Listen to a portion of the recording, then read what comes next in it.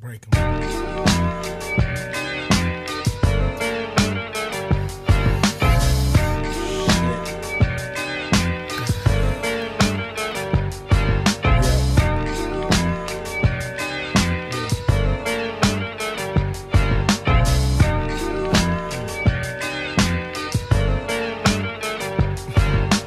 Just waking up in the morning, gotta thank God.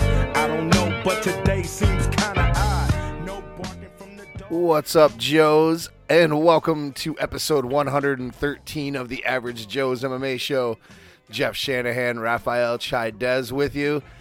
And guess what? He's back! Ryan Dempsey joining us this evening. What's up, buddy? Hey, yo.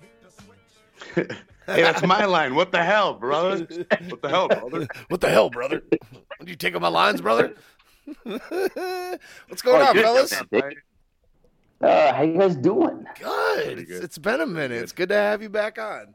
It's good to see your face. Yeah. That Lemmy mustache is fucking kicking ass. Let me as God. I'm just waiting for you to pick up a goddamn bass and start playing the Ace of Spades. It's a stage. You don't want to hear me sing. No one needs to hear that. I mean, let's face it, Lemmy wasn't a great singer. Yeah, I think you pull off a lemon. He The just- ace of spades. Yeah, it's just gravel. It's just you just got to put some gravel in your voice. Yep, that's it. You already got the beer. You already got the look down. All you need is the gravel. Yeah, you got hair's coming in now too. Another 3 feet, and I'll be good. Yeah. You're getting there. We're good. We're on our Let's way. do 6 feet of We're just three friends having a conversation. Not the show friends, because fuck yeah, that we've show. gotten friends. Fuck friends. I'm taking a hard stand. Fuck friends. It's terrible. It's terrible. Seinfeld over Friends. So fuck. Seinfeld shits on friends. See, this one I can agree with. The other one you were trying to divide the country with. What, and the I wasn't league- agreeing with that. The League Yeah, I versus wasn't The agreeing Office. with that, bro. The country's already divided enough. Red versus blue. You know, and you throw that shit out there, Oh, come on, man. The it's gonna be a League. disaster. The League. Riot. I go to the British Office. I like the British Office. I will take. I've tried the American Office, and it tried too much to be the American Office and didn't work. Or You know sorry, what? they You know what, went too Ryan? hard. I'm gonna British forgive Office, you. and it stretched it for too long. I'm gonna forgive you for this one because you're Canadian. But that's it. For me, I would rather watch the British Office over the American version. But the League, man. Well, I like all Bob. those people. to be fair, you're a little bit too close to the border for my liking.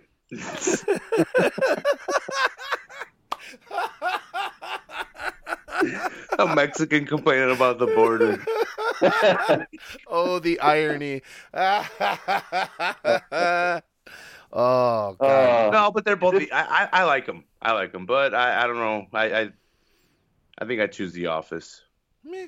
I don't hate on people for it. Now, if you choose Friends Ugh. and you don't have ovaries, Mhm.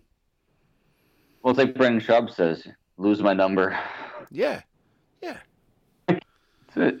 I mean, people. Like, I'm basically on divorce now because my wife likes Friends. I mean, that's where I'm at. Like, go pick Seinfeld. She has no idea what we're talking about. She'll picture a friend and she'll tell me the whole story arc. I don't care. Yeah. Like I said, women, I get it. And that's like Grey's Anatomy. Like, I don't get it, but ladies do. So cool. But Friends doesn't make fucking. Patrick Dempsey was okay in that show. I have probably watched no more than 5 episodes of Grey's Anatomy in my entire life.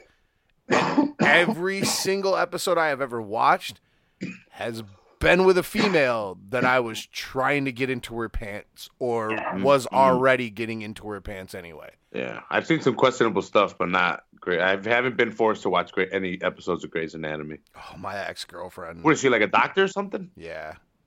Okay. Yeah. Katherine Heigl was hot. I've never, like, Kara, I got lucky. Kara always watched that show when I was at work, so I never had to bother watching it. Lucky. And she knew I wasn't going to care for it, so she never talked to me about it, so it was all good. I didn't really have to ever talk about it, but I've had to watch a couple of episodes. Mostly because I'm like thinking in my head, well, if I suffer through this, I can probably at least parlay this to a blowjob. Mm. At minimum.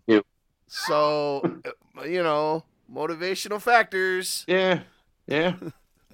I didn't pay attention. I couldn't tell you what the fuck happened in any of those episodes that I've watched. But all I had to figure out is that the doctor was in love with another doctor who may or may not have been cheating with another doctor, and a patient died. I guarantee you that's probably like 90% of the shows. it's just doctors banging each other and people dying. Yeah. I'd just rather watch Scrubs then. Yeah, Scrubs is Scrubs, okay. I love Scrubs, but it like sometimes I don't want to be sad. I don't want to leave the episode on a sad note. Yeah. A lot of times you leave it on a sad note, and I'm like, God damn it. There's a lot of shows that I don't want to watch because of that. Like, I don't want to be bummed out. I like Scrubs though, and I watch it. I watched it a lot. I just don't watch it a lot anymore because I'm like, I don't want to be sad. Scrubs was okay. That was another show that I don't... Oh, go ahead, Ryan. Maybe I was gonna say like for Scrubs, I missed the entire thing, and I was looking for something on Netflix one day to watch, and so I had the niceness of being able just to binge it. So there was never like when the episode ended happy, I was like, I'm good for the night. It's been 2 a.m, but I'm happy. Right, Yeah. right. Not bed all sad. No, Scrubs was a show I started watching again because of a female. Yeah. I'll tell you honestly. I mean, Saturday Night Live excluded, I would say probably Seinfeld is the only NBC show like I really ever have watched the entire series of and liked all the there's some Seinfeld episodes I don't like, but you know what I mean, like enjoyed and got into. Like I don't really I've never really gotten into Parks and Rec. Ron Swanson's cool. Never really. What was the one with? I like Parks and Rec. 30 Rock. Never really fucking did anything for me. Seen some episodes. I've watched sporadic episodes of like Frasier. Cheers. Cheers when I was a kid, yeah, but it wasn't something I watched all the time, and So here's the thing with Frasier. Was it that I liked Frasier, or was it that it bled in after Seinfeld? That's the other part of it. That's it. Yeah. I watched Frasier more in syndication. But same thing. It was usually on after Seinfeld and syndication. So. Yeah. No, I don't know. No, it's fine. The one show that's actually always ends on like a sad note that I'm highly addicted to right now is This Is Us. And I crapped on that show the entire first season and half the second season. And I watched after the Super Bowl, and I went back and started watching it, and like, the show's got some rating. Who are you? Who are you? I don't even know you anymore. What was the show? This Is Us? You're not watching. I don't know what that is. You're not watching fights anymore, and you're fucking watching This Is Us. Who are you? I get like 40 minutes at night when Connor falls asleep. And that's like, I just throw it on Netflix. It's quiet. It's good. I'm in. I'm hooked. And I crapped on that show hard for a year and a half. Who are you? I don't even know you anymore. And for the record, I can blame not watching fights on two things. One, TSN. It wasn't great. And yeah, the Olympics and TSN have just been like the Olympics on 5 different stations, and then when the Olympics aren't on it, they're showing curling now. And again, I love curling, but 5 stations, come on.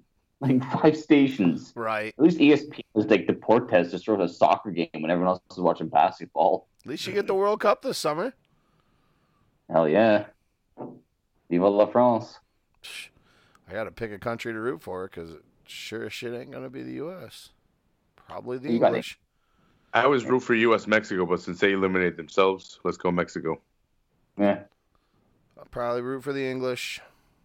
What? You can jump on Mexico. Jump on Mexico. I'm I English, was gonna bro. say, you know what? Hmm? I'm English. gonna go for Mexico just because So? Raph is an average Joe, and so are we. So we should support Mexico. Boom. See? Plus, imagine Trump's head exploding if Mexico wins the World Cup. If it was in With all our tainted meat. if it was in America, it might happen. He was had Hey, one dude. explode, but We're winning that gold with all our tainted meat. Watch. Yeah, that's right. They're going to use the Canelo. It was the meat. Yeah, that's it. No, I think that's what happened with like in 2010 or somewhere around there. Some Mexican soccer players tested positive for some steroids, and I think it came out that it was the meat. They've had problems like this before. Apparently there's a big issue with the Mexican meats. Like, yeah, that's what. What are you gonna do? What are you gonna do? Or 2 years ago, he goes, "I had some meat when I was fighting in Mexico, and that was probably why I popped." And everyone laughed at him. Who said that? Tell the truth. I forget who it was, but it was a guy. It was one of the first shows that I was on. So, God, I mean, like September 2016, a fighter popped after a Mexico fight, and he was a Mexican fighter, and he blamed the meat. Wasn't it Brandon Moreno? Yep, Brandon Moreno. Sorry, Brandon Moreno, and someone else, some other Mexican fighter. Yeah, there was two guys. They were both exonerated by USADA. Moreno came in 2017 or end of 2016. So it was the other one. God damn it, we just literally just talked about this on Tuesday, because we were talking about Canelo, and those two came up, but I can't remember who the other fighter was. I just remember Brandon Moreno. And so he blamed the meat, and everyone laughed at him. And now they're everyone's saying, no, it actually is the meat in Mexico is tainted. Yeah, it's like a diuretic. He ended up getting the cows. That fighter ended up getting exonerated. Yeah. So did Moreno. He still got a suspension, but it was a very short suspension. It was like 6 months retroactive, I think. Yeah, and apparently the fight's still on with Canelo and Triple G. Oh yeah, I don't know what the. I said that too much money to be made for that fight to not take place.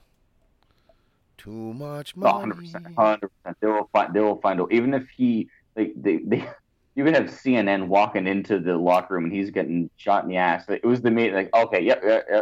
They will do whatever it takes to get that fight going. Hey, Canelo just wants to put on big drama show. All right, that's all he wants. Yeah, sure. And it's definitely the only way this is gonna it actually won't even hurt the fight because if Canelo wins, then Triple G can come out and be like, well, look, he was on steroids. I won a third fight. We had a draw. He cheated. Where's the third fight? There's more pay-per-view sales.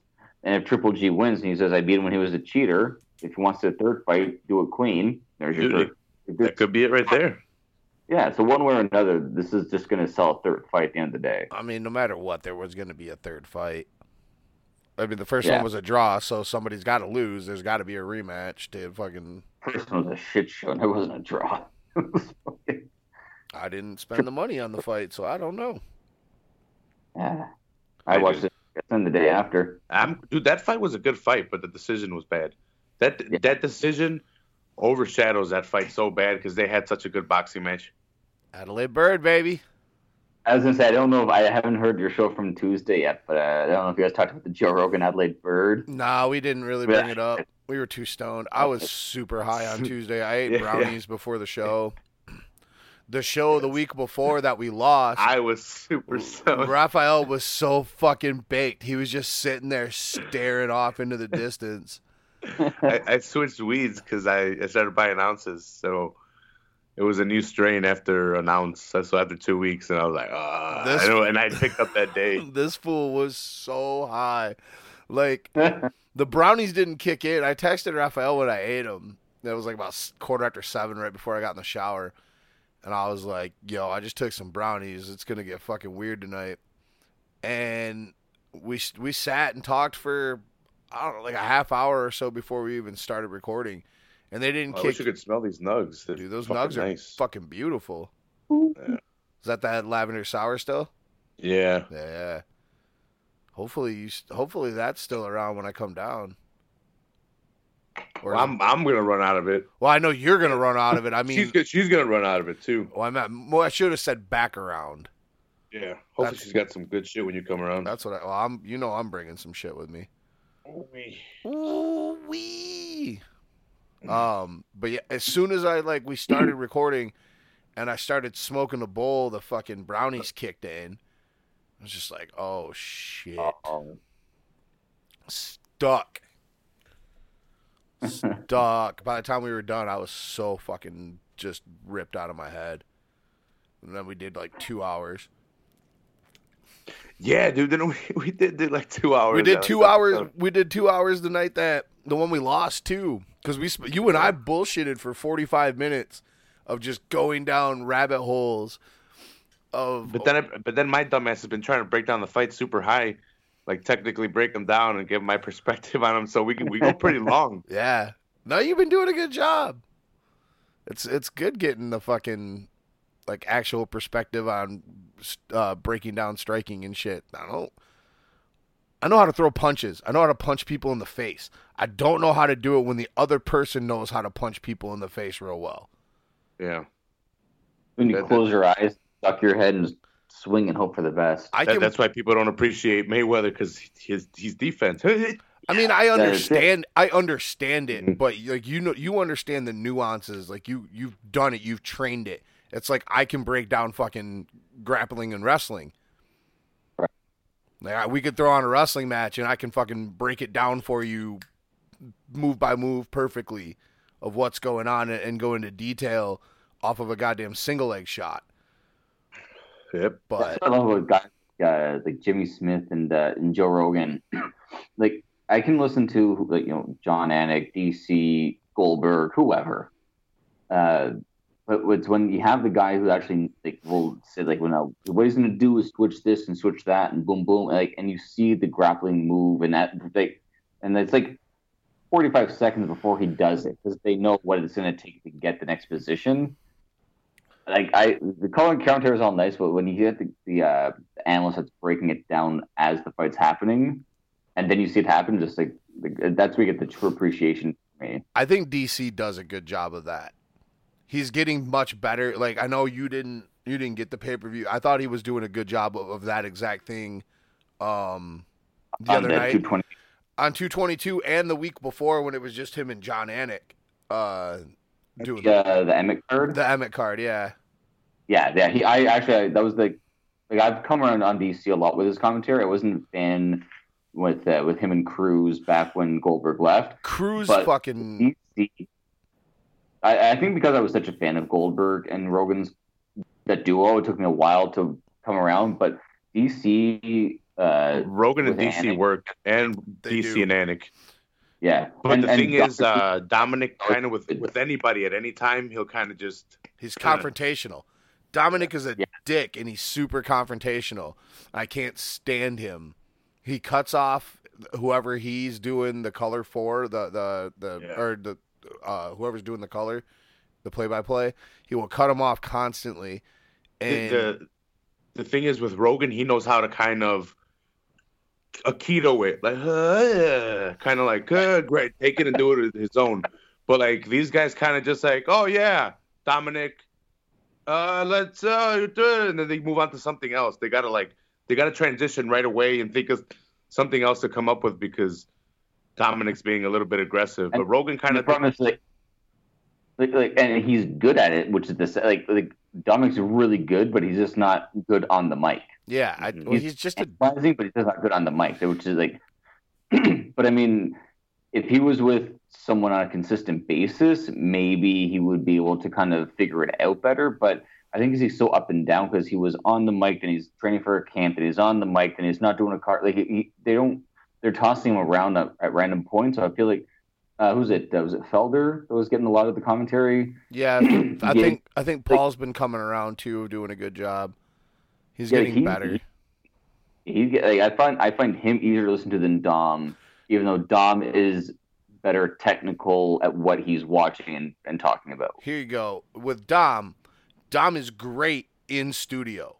As an in-studio analyst and stuff like that, with the pre-fight and post-fight show, Dom's okay because there's balance. There's more people that will be confrontational with him, like Bisping and stuff like that, where he's very annoying and overbearing and an asshole as a commentator, calling the action. He shouldn't be there. He's very good at the analytical part of it, analyzing, breaking down, and stuff like that. Like, I mean, he's a super smart fighter, so he understands what's going on. But sometimes articulating it in a way that he's not a fucking dick, or in the way he treats the other guys that he's working with, it just bothers me, and I don't like him being on there.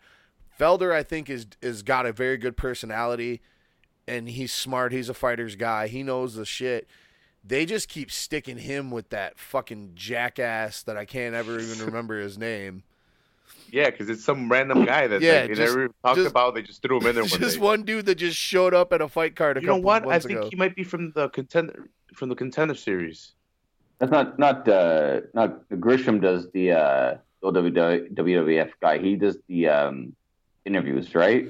Grisham's done a couple. He's done some fights, but he hasn't in a while. Yeah, I think he only did one. Didn't he? One event? I don't know, one or two. But yeah, Grisham hasn't done a lot. This guy might be from the contender series. I don't know. I don't know either. You know who I really like is Dan Hardy. Oh, Dan Hardy's awesome. He annoyed the piss out of me as a fighter, but like on the mic, all of a sudden, like I go back. I want to watch his fights now because I respect him so much more now that he's on the mic. That's because he didn't get along with George, and he always went after George. Actually, that George St. Pierre fight was where I started to notice him more as a fighter. That one and the Carlos Condit fight. He's got great breakdowns. Yeah, Dan's got great breakdowns. Dan's really good at calling fights and breaking down shit. He's a great analyst. He's the only one. He's he almost got lucky that he had that hurt issue because it almost saved him from getting like possible extra damage and allowed him a second career opportunity. And he's excelling at it in ways I don't think a lot of people expected him to.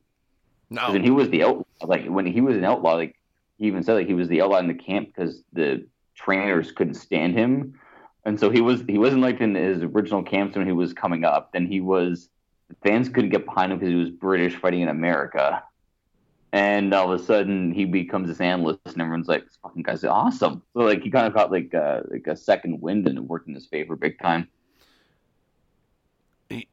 You know who else is really good? That's a fighter. Is Frank Mir. I haven't heard Frank Mir yet. No?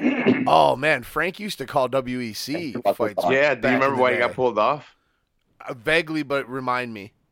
He got pulled off because he said he wanted to kill Brock Lesnar. That's right. Here. That's and right. They're like, you know what? You're out of here. You're out of here, bro. You can't do that. Like the whole time Frank was out injured, he was doing play-by-play in the WEC.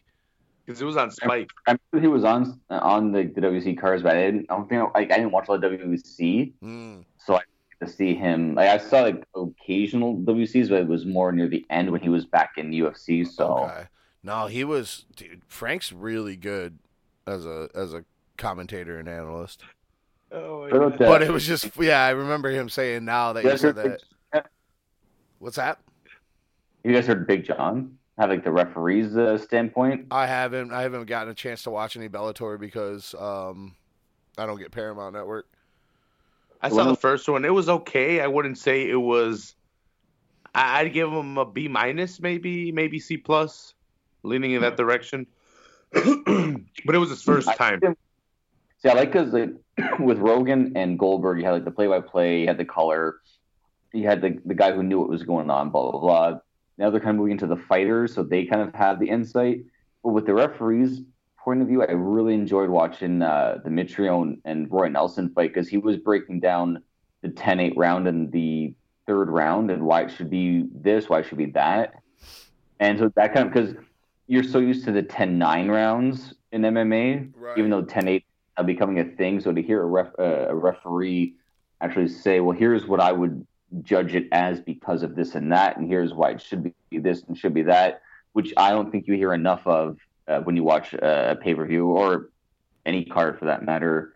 They just talk about what's going on and that's about it. They don't explain it should be a 10-8 because he's not getting out, he's getting damaged, he's doing this, doing that, he gets out but not fully, and blah blah blah, and all the other aspects. So I actually, the little bits I've heard of John McCarthy, I really enjoyed. Oh, he's definitely going to get better, and I think he's going to come in handy in those aspects.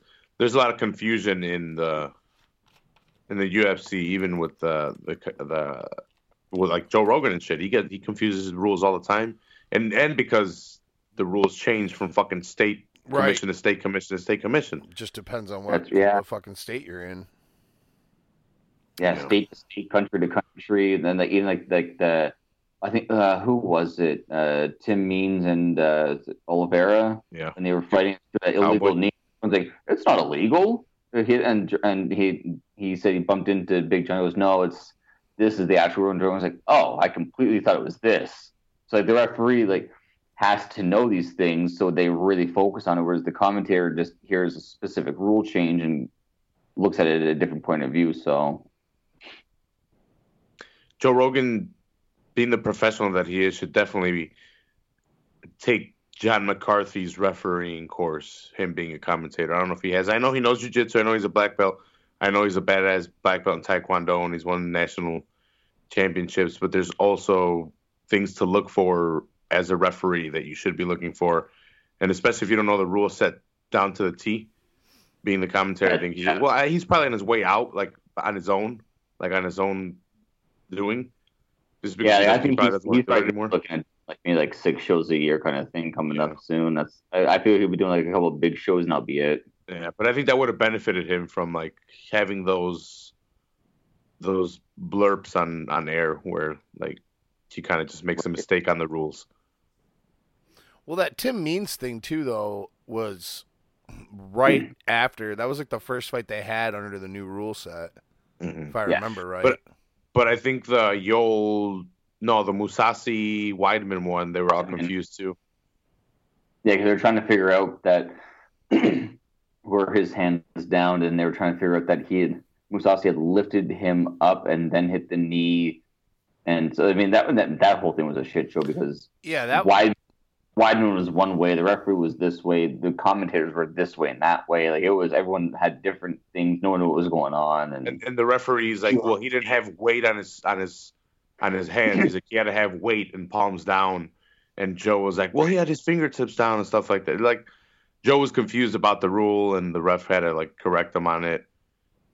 And yeah, it'd be if you're in a Muay Thai clinch, and as you're driving a guy's head into your knee, his hand hits the ground. You expect the guy to get knocked out to get the disqualification win because his hand was on the ground when he was being driven in a downward motion.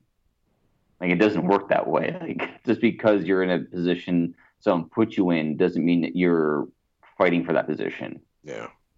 I don't think we just haven't seen McCarthy been able to make that. Like I said, he just needs reps. And I think that's going to come in handy, and he's going to be able to shine, especially gaining experience and him being able to come in and being hey, this is the rule and this is why this should be it. And then they see then the ref has to make the call in the ring because he's not the ref anymore. Yeah, so that's right. That he's commentator, or he should be in the ring? I don't know. You see him, he just jumps over the cage, tosses the ref aside. What the fuck you doing? He's yeah. Are they going to give McCarthy last call at Bellator? Is he the final say? He'd be like the old WWF days where the second referee would run in. No. Yeah. That's an interference. This guy wins. Yeah, he hit him with a chair. The foot was on the rope. He had a foreign object. I watched the super old WWF show. It might have been even WWF at the time, but or AWA. Sorry, yeah, it was AWA. But the guy pulls an object out of his pants, hits him, and he gets the win. But then the referee comes back and he's like, "No, he cheated. He cheated. He had the object." And then he goes and takes the object, and then they reverse the call and make him have the match again. How ridiculous about it! Yep. I know you guys probably know how annoying it is. When you're 8 years old, you're watching wrestling, and one match, say Hogan takes something out of his trunks and Sting gets the pin and wins the match, and nothing happens. But then the next week, say Macho Man hits the elbow drop, nothing. Guy comes in, hits say Buff Bagwell with a chair, and Macho Man then takes the pin. No, hit him with a chair, overturned. What the fuck? Why didn't Hogan get overturned? Why is it nothing? Why does one guy get to cheat and one guy doesn't? Fuck off. God damn it. Millions of Hulkamaniacs, brother. Gotta get that money, brother. Yeah. To ride away in that red and yellow Harley. That might be the perfect segue. So, no fight card this weekend. I grabbed a couple, 3 news stories. Nothing, or 4 maybe. Nothing of Another super. Well, the one we might have super discussion because it means a lot to somebody on the panel. But so we're gonna do some fucking. We're gonna bring back the topic. Jesus Christ, Rap's dying. Sorry, I'll mute the mic next time. No, you're good, bro. I'm just making sure you're not fucking gonna keel over on me. Suddenly you slump over and just boom, disappear. Just hear a slam. I don't know how to. Guess I'm back as a co-host now. Right. I'm gonna hit the hang up button. Okay, just now. If that happens, just keep going, bro. Yeah. Well, I don't have any contact to fucking get a hold of somebody in your family. Tell them like Raphael's half fucking dead upstairs. Somebody call 911. Just that wine china. Wine china. Oh, This is I couldn't talk to your parents. Say, I don't speak Spanish. Yeah, they only speak Spanish. Right. I don't speak Spanish. I'd be like El Paso. Rafael Cabeza. Pego. Tabla. Dead. Tabla. Yeah, was if you just say the word L before it and throw a vowel at the end of the word and hope for the best? Nope, I'm gonna try to get a hold of his brother. Actually, I'll just go into the fucking Fight Club page. Yeah, there you go. And it'll take someone let him know. Jamie will have to take an Uber to come over and get a ride. Hey, my brother's in that thing too. He might see it. Maybe I'll tag him. Yeah, he's in there.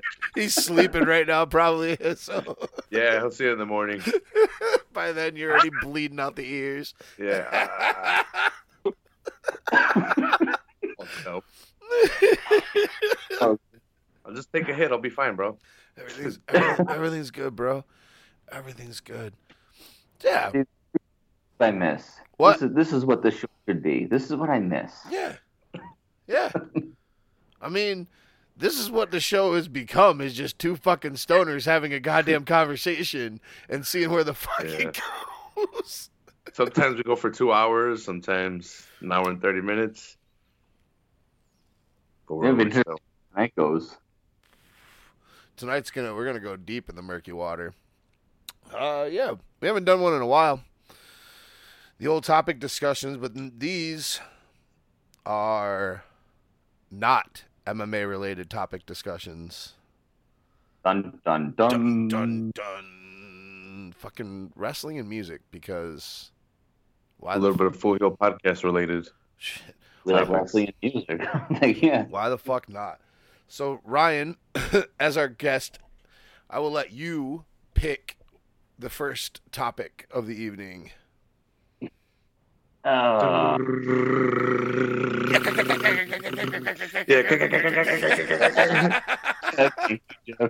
Tag teams. Tag teams. All right. So, I don't know how you guys did your list. I did mine from 10 to 1, 1 being my favorite tag team. Yeah, I kind of did it like that, give or take. Okay. Ryan, why don't you kick us off with your number 10 favorite tag team of all time? I went New Age Outlaws. Okay. I know probably a little low, but when I went over like my list, like I had like some scribbles and arrows and switching things and adjusting. Like I just like looking at everyone that was on my list. They were just probably the least of like from my childhood and what like the Attitude Era and the Monday Night Wars and all that. They were probably just like of the 10, they were just the ones that stood out the least for me for one reason or another. Okay. Although like I could switch my 10 and 9 one way or another, but I just ended up deciding that New Age Outlaws, just slide them at number 10. They had a solid run. They were fun, but in the grand scheme of things, they're always just more DX than New Age Outlaws. Overall, they weren't like necessarily like their own entity, so that's why I put them last. Bro. Yeah. Tag team champions of the world. Dude, yeah, and he took it from Honky Tonk Man. Road Dogg came and fucking made him turn on Honky Tonk Man. He hit Honky Tonk Man with a guitar. And don't forget that Jeff Jarrett's theme song was sang with My Baby Tonight was sang by the Road Dogg. Jeff Jarrett was a lip syncing loser. When he was It was all the roadie. The roadie, yeah. I was gonna say when he was the roadie. I'm sure, Raph. I'm sure you have fond memories of the roadie cheap shotting Razor to cost him the IC title at the Royal Rumble, giving it to Jarrett. Yeah. I do. Yeah. She fucking to Jeff Jarrett. What the fuck was that, man? I've never really liked Jeff Jarrett just because of that shitty ass gimmick he had. Oh, it was such a corny gimmick. I mean, like when they brought, like, I was never a fan of his, and when they brought in Tennessee Lee, I'm like, yeah, I'm done. Yeah, I never. See you later. I never liked Jarrett, any of his fucking characters. He's always annoyed me. The Razor was always down to put people over for the money. Yup, pay me. Pay me and Always been use down me for what you want. Jarrett's always been down to just run promotions into the ground. Dude, when you put he was going to be in the Hall of Fame, I was like, yeah, whatever, Ryan. I'm not even commenting on this and whatever. Jeff's not responsible for what happened to TNA. When Jeff was running TNA was fucking... There was some good shit on TNA back when Jeff was running shit. Mm-hmm. Before Dixie brought in fucking Russo. Yeah. And all that shit, and then Billy tried to fucking save it. But there was... Hogan's in that. I forgot what the X Division alone, I would put up against a lot of eras like cruiserweights and shit like that. Like, hey, well, TJ Perkins was Suicide, which was in the X Division. He was the first ever fucking cruiserweight champion, the winner of the tournament. They just unmasked him, and I remember Suicide. You had fucking... He's a badass wrestler. AJ Styles was a part of the X Division. Yeah, AJ Styles. Yeah, that's right. He's champion now. Right. Christopher Daniels, the Fallen Angel. Christopher Daniels was a big part of the X Division. I mean, there were guys that went on Austin Aries. Yeah, Austin Aries. Austin Aries was later, though. Like, when I was Jay Lethal in the X Division? Jay Lethal. Yeah, Jay Lethal used to have some great matches before they started giving him machismo. Yeah. I was gonna say before they started fucking gimmicking him out. That was a Russo thing. Oh, Jay Lethal. Jay Lethal was a good worker. Like, I always wanted the first. Like, I think it was probably the early days when I first found out about TNA. I wanted Jay Lethal in WWF or WWE at the just because I thought it was so much fun. I wanted to see him like the bigger stage. It was like one of the first times I ever like watched a smaller staged wrestler I wanted to see on the bigger stage. I was like watching. It was almost like for me before I saw Ring of Honor was watching TNA. The X Division was the focal point before Hogan, Nash, and like those guys came in. Like Christian and Angle, all those guys. Well, I went to a local show and saw Jay Lethal. Oh yeah, at a Ring of Honor show here in Chicago. When he came into Ring of Honor after he left TNA. Yeah, he was in Ring of Honor, and we one of my friends yelled something at him. That's what he was commentating. Like back in the day, that's what TNA was trying to compete with. I mean, eventually they tried to compete with Vince, but they were trying to compete with like Ring of Honor and stuff. And they focused on the smaller, the cruiserweight guys, the smaller, agile guys. And that was like their focal point. Their main events in pay-per-views were the X Division. They had like, I can't remember what they called it, but it was, they had the title, instead of the fucking ladder match, it was like on an X rope and it was just hanging. And the guys, it was something weird. Yeah. They crawl across the rope and beat each other up and shit. Like they had some fucking really good matches like that. And Samoa Joe was a hell of a worker. I kind of want to go back and watch TNA, but I don't know where to get it. I think I don't know if they have a network or something, but yeah, I don't know either. I could probably find tapes at the Retro Store and start like watching it, but who knows? Actually, there's I don't know if the Game Network in the U.S. is the same as in Canada, but we have a Game Network here, and they show like the best of TNA twice a week. Nice. So once in a while, if I'm able to catch it, I'll throw it on. They just do like the TV show. They'll throw on like pay-per-view matches. They'll do like kind of like how WWF has the DVDs, like the best of this style match or best of that, and those. Yeah. So once in a while, check out some of the things I didn't get to see back in the day. Raphael Trick, Fight TV, like the Fight TV, you can like find it online and shit. They might have like TNA library that you can watch. I know they have like they used to have TNA on there, and that's where I used to watch some ICW because when I took off the champagne, I stopped watching wrestling for a while. I've had to come back and watch a bunch of shit because I missed the CM Punk era. Yeah. And like a bunch of storylines during that. Just because I went to college and I wasn't paying for I didn't have money to be paying for shit. No. Right, yeah. Exactly. And then I'd be working at night, so I missed a lot of, even if I could catch it, I missed because I was working or doing jiu-jitsu and Muay Thai. Jiu-jitsu, my friend. Yeah. You must advance your position. That's why I'm going back and watching a lot of old shit, and I like catching some of that shit too. Some of that era. Raphael, who is your number 10 tag team? Edge and Christian. All right. That was like the era that I remember a lot of wrestling from, where I was that I guess my fondest memories, not my earliest memories. Edge and Christian were a good tag team. Yeah. I always hated them because they always feuded with the tag teams I liked. But, Come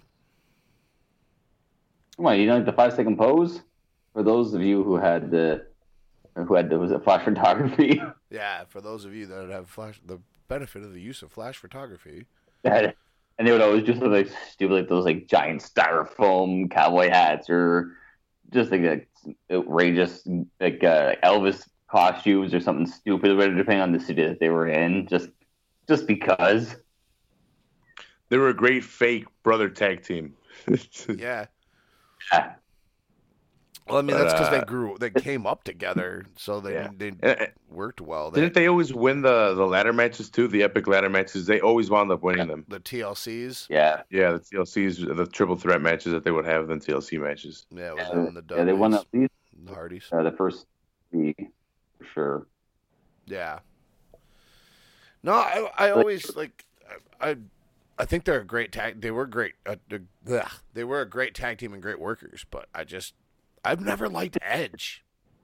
I was gonna say the tag team actually benefited them both because when Edge came up, they really wanted to push him. They gave him like the house show victory over Jeff Jarrett in Toronto for the Intercontinental title, and like 2 weeks later he lost it. It didn't work. I was surprised at the ultimate push they gave him though.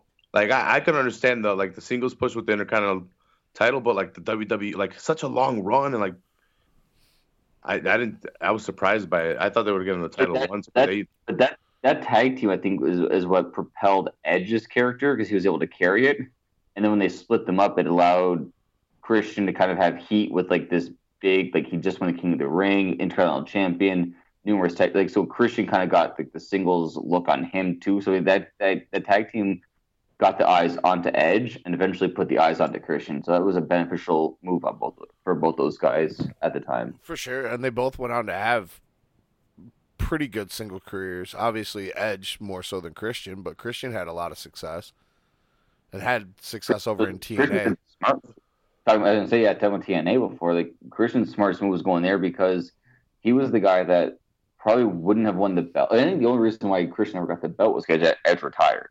It's the only reason why he had that feud with Randy Orton and Del Rio for a few months. Otherwise, he would have been just bouncing around the mid card, maybe get a US or IC title spot, form a random tag team, but nothing major. And he probably would have ended up in TNA eventually. So he was smart by like doing like the angle thing and just jumping while the flame was hot and just doing what he could do and become a world champion at a different promotion. Well, Dixie was throwing money around like she's Eric Bischoff in the 90s. Yeah, he got to actually hold the NWA title, which was awesome. Yeah, the NWA heavyweight title, the actual title itself, which is pretty cool. Because they were the only promotion that was still affiliated with the NWA. Yeah, until TNA's like, peace, I'm out of here. Like we got our own titles. See? Yeah, they pulled an ECW. Yeah, we don't need yours anymore. Except not to the extreme of Extreme Championship Wrestling. Right. And I made I had posted it, but I do want to actually tell you guys before we go deep, but that ECW show was Oh, so good. Thanks, man. That was a lot of fun. Brother. I broke out after listening to that. I broke out my ECW Bloodsport. Nice. It was violent. It was volume 1, but they never put out volume 2 or 3 or anything else. So it's ECW's most violent matches, volume 1, and but it's the only one they ever released. It's so fucking good. Like the barbed wire match, the tax tables, fluorescent light bulbs, Mike Awesome, the fucking Terry Funk Raven, all those. Oh, hearing that conversation, I was just like, I was like talking to my iPod. Yeah, that was a ton of fun. I love talking to ECW. Yeah, we gotta do another one, but on something else. Yeah, I'm down. Yeah. Fucking WWE, WCW, WWF. Well, I mean, we come up with something. Yeah. We got to get, it's March. We got to get a WrestleMania full heel podcast with the Average Joe's crossover going. I'm down to do that. Yeah. Yeah, something. Let's do it. I'd love to. Yeah, just let me know what WrestleMania. I'm down to do whichever one you guys want to do. Anyone but 9. Unless we what want was 9? You didn't like the little, I was going to say, Caesar's Palace, right? Yeah, 9 was Vegas, and it was when the Bret Hart. Yeah, the schmoz job of Yokozuna crushing Bret Hart, okay, winning the title and holding it for all of 30 seconds, and out comes Hogan, and Hogan fucking beats Yokozuna, knowing avenge him, brother, knowing he's leaving the company and dropping the title by June. So Hulk just made a big deal out of it to fuck over fucking Yokozuna and Bret. No. Right, exactly. Because Hogan will never do that to anybody. Never. You know. Thankfully, though, after almost a year of that horrific title reign, Bret Hart at WrestleMania 10, Madison Square Gardens, where it all began, pinned Yokozuna and brought the title back to the WWE. Yep. God bless Bret Hart. I've always liked Bret Hart. He's always been one of my favorites. Dude, I've been watching these YouTube compilations, like shoot interviews, and right. They have these different ones. Like I started out watching because my favorite shoot interview ever to watch is just anything with Jim Cornette, especially if Jim Cornette's talking about Vince Russo. Holy shit! So it's like they had one where it was like Jim Cornette buries the universe. Jim Cornette buries like TNA or whatever, and then it led me down these rabbit holes of these other videos of these guys like they just former WWE and WCW wrestlers shoot on WCW, but then they have like ones that do specific wrestlers like Shawn Michaels, Bret Hart. Yeah, I've seen some of those. Oh, the Shawn Michaels one is fucking funny. Oh my god. I don't think I've seen the Shawn Michaels one, but I've seen some of them. There's one where these guys all shoot on Sonny. Yeah, I'm pretty sure I've seen that one. I've seen too some many of jokes being made from that line, though, Jeff. Come on. Oh, I meant what I said. And I said what I meant. I'm not gonna pretend like I didn't watch the Sonny porn. I checked it out. Wanted to see what was up. Her ass. There was something up her ass. Yeah, she has to make it do, man. Becoming the Hall of Fame ring only goes so far. Look, it wasn't a good porn. I'm not going to sit here and act like it was great shit. I just, it's a fucking celebrity crush as a kid. I wanted to see what she looked like naked. She never did Playboy. I had the Sable Playboys. I didn't have the Sable Playboys. I had the Tory Playboys, and then one of them was Sable. I have one of the UFC card girls, and I have I think a couple of the WWE girls, like only 2 of them are the Playboys. Ashley. But they're old. They're like from 2004. Ashley and Maria?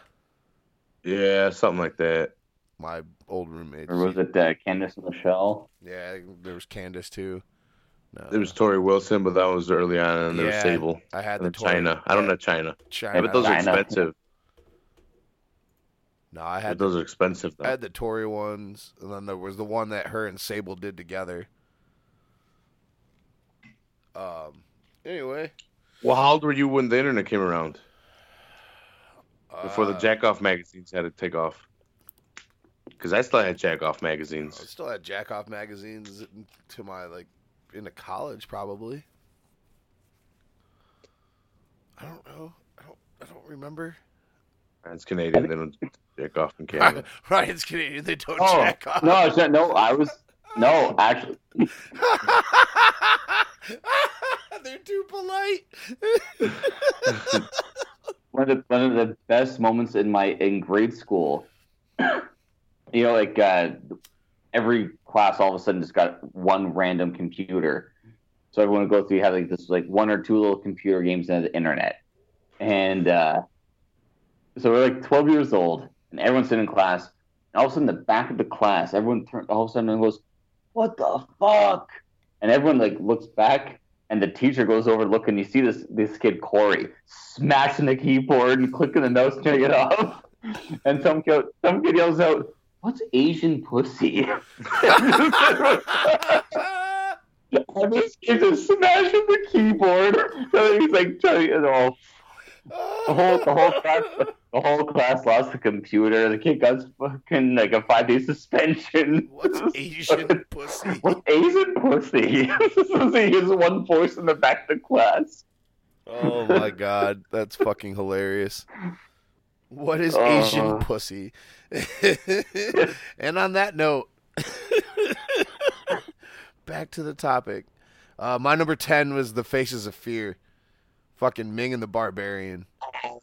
Good one. Yeah, I'm going out of left field on some of these, bro. Left field. I was close to picking them, but the motherfucking Faces of Fear. Never really had. I think they were tag team title holders at one point in the WCW. But Jesus Christ, just Ming and the fucking Barbarian. It would beat the shit out of you. Yeah, they're scary as shit. I've only seen them a couple, going back and watching matches, I've only seen them a couple times. They're out of my era, but yeah, I remember seeing them. Legit, two of the toughest dudes in wrestling ever. It's been documented by a lot of people, especially Ming. Any of the Samoans. Any of those fucking. That's why I can't understand the hate on Roman. I do understand that he's force fed, but those Samoans are tough as shit and they're good workers. That's what I was gonna say. If you're gonna be friends with anyone, you want to be friends with those guys, especially if you're gonna go to a bar. What was it Haku? Was it he bit a guy's thumb off or nose off, or he got into a fight of some kind? And I don't remember that. I can't remember who told the story, but they were working down in Puerto Rico, and the fans used to just throw fucking all kinds of shit at you when you were walking back, and one of them threw a fucking cinder block. And as they're walking through to go to the curtain, and they fucking threw a cinder block on Haku's head, and it just broke, and he was just like nothing fucking happened, nothing fucking happened. No, yeah, Maybe it was a fake cinder block. So according to Kevin Sullivan, that's who it was probably. According to Kevin Sullivan, Meng got into a bar fight. This guy shoved 2 fingers into Meng's mouth. Oh, well, then he's not that savage. If you shove fingers in my mouth, I'm biting too. Yeah, so after he bit them off, the guy picked up his fingers, wrapped his hands in his shirt, and they went to the hospital. Meng was arrested. What? For what? Biting off his fucking fingers. Well, that's sexual assault. Sexual assault. How is that sexual assault? I don't know his intentions. What if he's trying to do it all sexually and put his fingers in my mouth? Hashtag me too. This day and age, everything is sexual assault, bro. Oh my god. That might be the best thing I've heard in my life. He sexually assaulted me, so I bit his fingers off. Sexual assault. Jesus Christ. All right. Mankind's old finisher was sexual assault now in today's world. Raphael, who you got at number 9? Number 9. Let's see. This might be one that you guys don't know. The Authors of Pain. They're in NXT right now. Nope, don't know them. They're huge Samoan guys. Okay.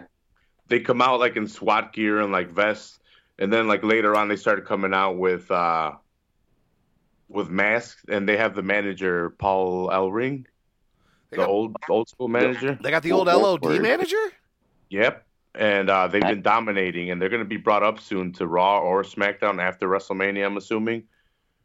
But they were even in the first NXT War Games match, too. They were champions, actually, that match, and they lost them.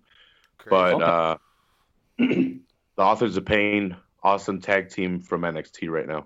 Awesome manager, too. But he's just old. But, it's just the presence of him. I remember the Powers of Pain, the Warlord, and the Barbarian. No, these are the Authors of Pain, bro. Razor and Toka. Toka, Razor, babies, Mama, babies, Mama. Love that. That's one of my favorite movies of all time. I have it on VHS and on DVD. I couldn't find it. It might be Blu-ray. I think it is Blu-ray. I have the original VHS release of the original Ninja Turtles still with the case and shit since that I got for I don't know, my birthday or Christmas or whatever when it came out because that was my favorite movie. And then I have the whole series on Blu-ray. Nice. Ryan, what do you got at number 9? Harlem Heat.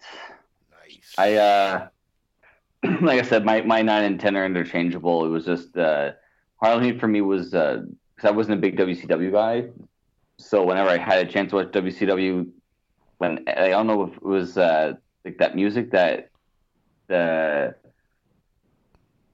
fire at the stage would shoot up. You see Sister Street come out, and this was after racism, and they got rid of that guy that was walking him out with the collar and chain. Oh, Colonel Rob Parker. Yeah. When they got rid of him, it got a lot better. But I remember always watching them, and when I picked up WCW NWO Revenge, they were always the tag team I'd always pick in the career mode and that kind of stuff. And following Booker T when he even went solo made me go deeper in watching those guys and other matches that I had never seen before. So Harlem Heat was the one. They were kind of my intro to WCW. Because, like I said, WCW was really hard to find for the longest time up here. Mm. So whenever I could see it, I felt like whenever they were on, or whenever WCW was on, they were on, and it was NWO. So it was easy to follow those two main storylines at all times. Yep. Well, Stevie Ray eventually became a member of the NWO. That's right. Everyone became a member of the NWO.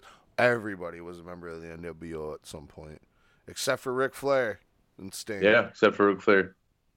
DDP. I actually, Sting was because he was in the Wolfpack. Yeah, Sting was red. I forget. I don't count the Wolfpack though. But yeah, he was gonna join the Wolfpack, but then Macho Man attacked him. Yep. I forgot about DDP. Right. DDP never turned, brother. They gave him a shirt, but he left. Yep. He said, he put it on, and they're like, yeah, and then he threw it at them and beat it. He had the diamond cutter. And then he left because Nash was like, "What the fuck?" The fucking Wolfpack, goddamn Wolfpack. That's when it just got out of control. My number 9, the Brain Busters. Nice. Fucking Arn Anderson and Tully Blanchard when they were in the WWF for a very short period of time. Nice. I have both of those figures, brother. Yeah. Man, it's one of my favorite matches, the Brainbusters and the Rockers. The Rockers, yeah. At WrestleMania. I forget what WrestleMania it was. It was like the Rockers first. I want to say it was like 6 or maybe probably 5 or 6. It had to have been earlier. 5 maybe. 1? No. Okay, yeah, maybe 5, yeah. 89 to 91 with the Rockers. Yeah, that makes sense. I'm trying to remember when Shawn went solo, but it could have been 4. I'll have to look it up later, but I do remember that match, though. I remember that match because I was a big Rockers fan. It was an awesome. That was the. I almost put them on my list because of that fight. I didn't want to. I mean, I could have also just listed Arn Anderson and Tully Blanchard, period. But It was 93. okay, so that would have. So that was WrestleMania 8? It's because the two dudes with attitude maybe were formed in 93. That's why. Shawn Michaels and Diesel. Well, yeah, but Shawn was solo before he had Diesel. WrestleMania 5, they fought It could have been 92 then. Was it 5? It says WrestleMania 5, they fought Strikeforce in their only WrestleMania appearance. So I must be thinking of something different than when they fought the Rockers. Was that maybe Saturday Night Main Event? Maybe that's what I'm thinking of. Or it could have been a Royal Rumble WrestleMania match. 5, that would have been like 1990, makes sense, or around that era. Yeah. Let's say because Shawn went solo like 91, 92. Like 91, late 91, early 92, because if he hooked up with Diesel by 93, he was Cause he was with He Sherry. was with Sherry. No, because Sherry was WrestleMania 9. Yeah. When he won the, but I think that was, Beat Tatanka. yeah. Oh. So, right around there. I don't know. Yeah. But yep, then my number 9 is Brainbusters, and then number 8 was Harlem Heat. So, yeah. We pretty much covered that. Raphael? My 8 is the world's greatest tag team, Shelton Benjamin and Charlie Haas. Holy shit! I almost put fucking Shelton Benjamin and Charlie Haas. I really liked them. I didn't put them in my factions just because I liked factions over them, but that tag team was so technical, and then they could be face, but I liked them as a heel because they played pretty good heels. And their technicality, because they were wrestlers, Top at least notch. NCAA, and if not, I think Haas was an Olympian. Maybe? I'm not sure about Shelton. I don't remember. I'm I remember them almost in positive college. Shelton wasn't. Yeah, but they were badasses in college. Yep. And then Kurt took over the reins. I was hoping they were going to do a version when they 2.0. joined Kurt. Yeah. Sorry, was that one? What? What's that? Who 2.0? Chad Gable. I was hoping they were going to do Team Angle 2.0 with Chad okay. Gable and his wannabe son now because they were American Alpha and they were doing the whole American gimmick thing and they were both badass wrestlers. And then they brought Kurt in and I'm like, holy shit, they're going to do this. But then they didn't. Then they separated them and did a stupid, he's my son and he's my illegitimate son. And I was like, oh my God. This is why we can't have nice things. Yeah. I like that. The World's Tag Team was one of those that kind of like the Hawkins and Ryder when they joined Edge. They're that tag team that were like making a little bit of noise, and all of a sudden they got put with like the big superstar, and it just kind of like made people look at them a different way, and actually got people like to appreciate what they were doing in a way. Even like Hawkins and Ryder were nowhere near World's Greatest Tag Team, right? But like still like putting them with a legit person to get the eyes on them because, like you said, Raph, like those guys are coming from the wrestling background. Like their matches were always so technical and always so fun to watch. And Shelton developed into a really good performer with the wrestling technicality he has. He does a lot of high rope shit with his athleticism. I'm still pissed off that he left when he did and didn't get like that serious run because when they made him the gold standard and they had Shelton and his mama and all that stuff, it was just like, God, you have this guy that could literally carry like a rival with John Cena. Make him a heel, have him fight John Cena in any way, shape, or form, but you could have something like awesome going for like 2-3 years. He was an awesome worker and they just wasted his talent. Yeah, let him go. It's like him and John Morrison, two guys that I wish that they used better. Those guys could have put the company in a much different place than it is now. Oh, Johnny Nitro. Yeah, there it is. That happened earlier, but we weren't recording. Every show.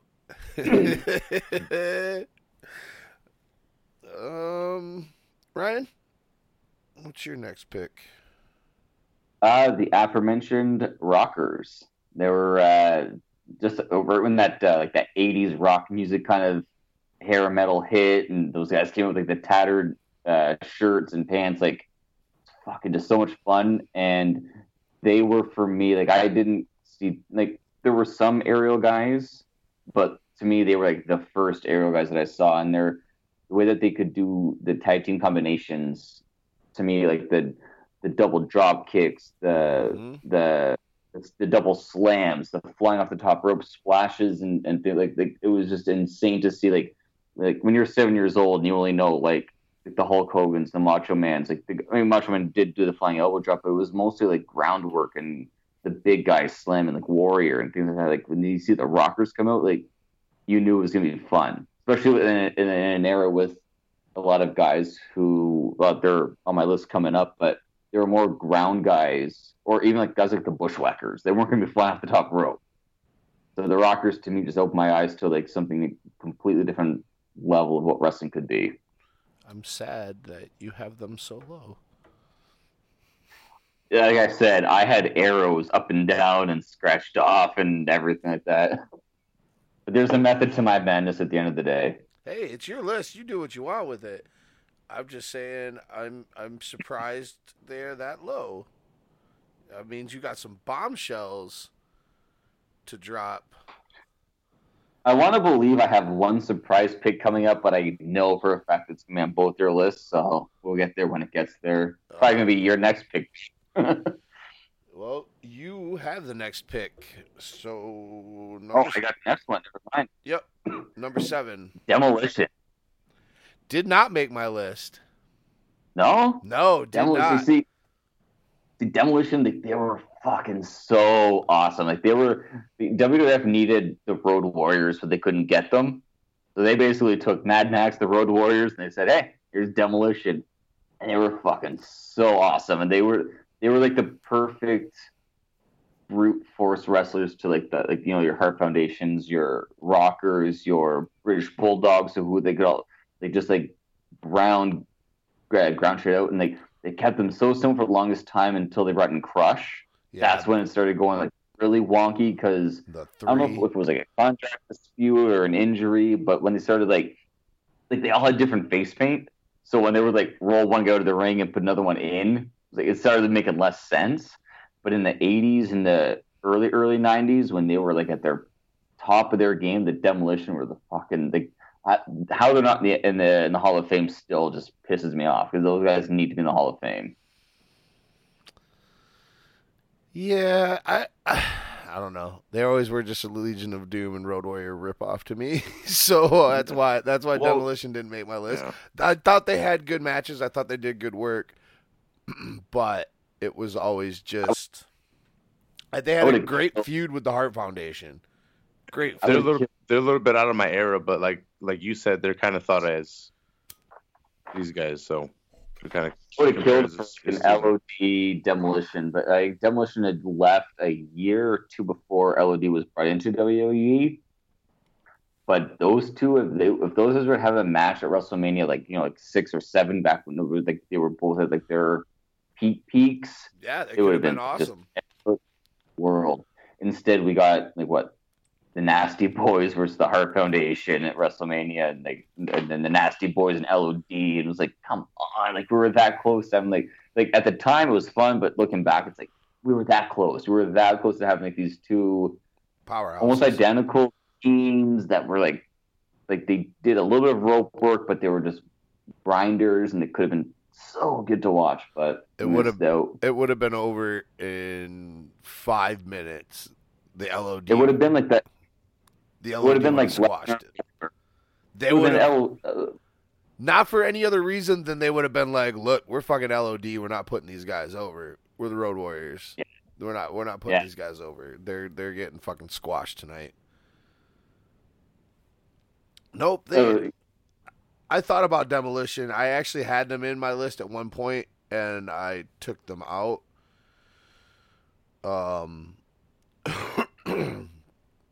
For my number 7. So yeah, we would have had the same pick, but I swapped it. I almost had them higher, but I couldn't. Swapped it for the Hardy Boys. That's my number 7. Nice.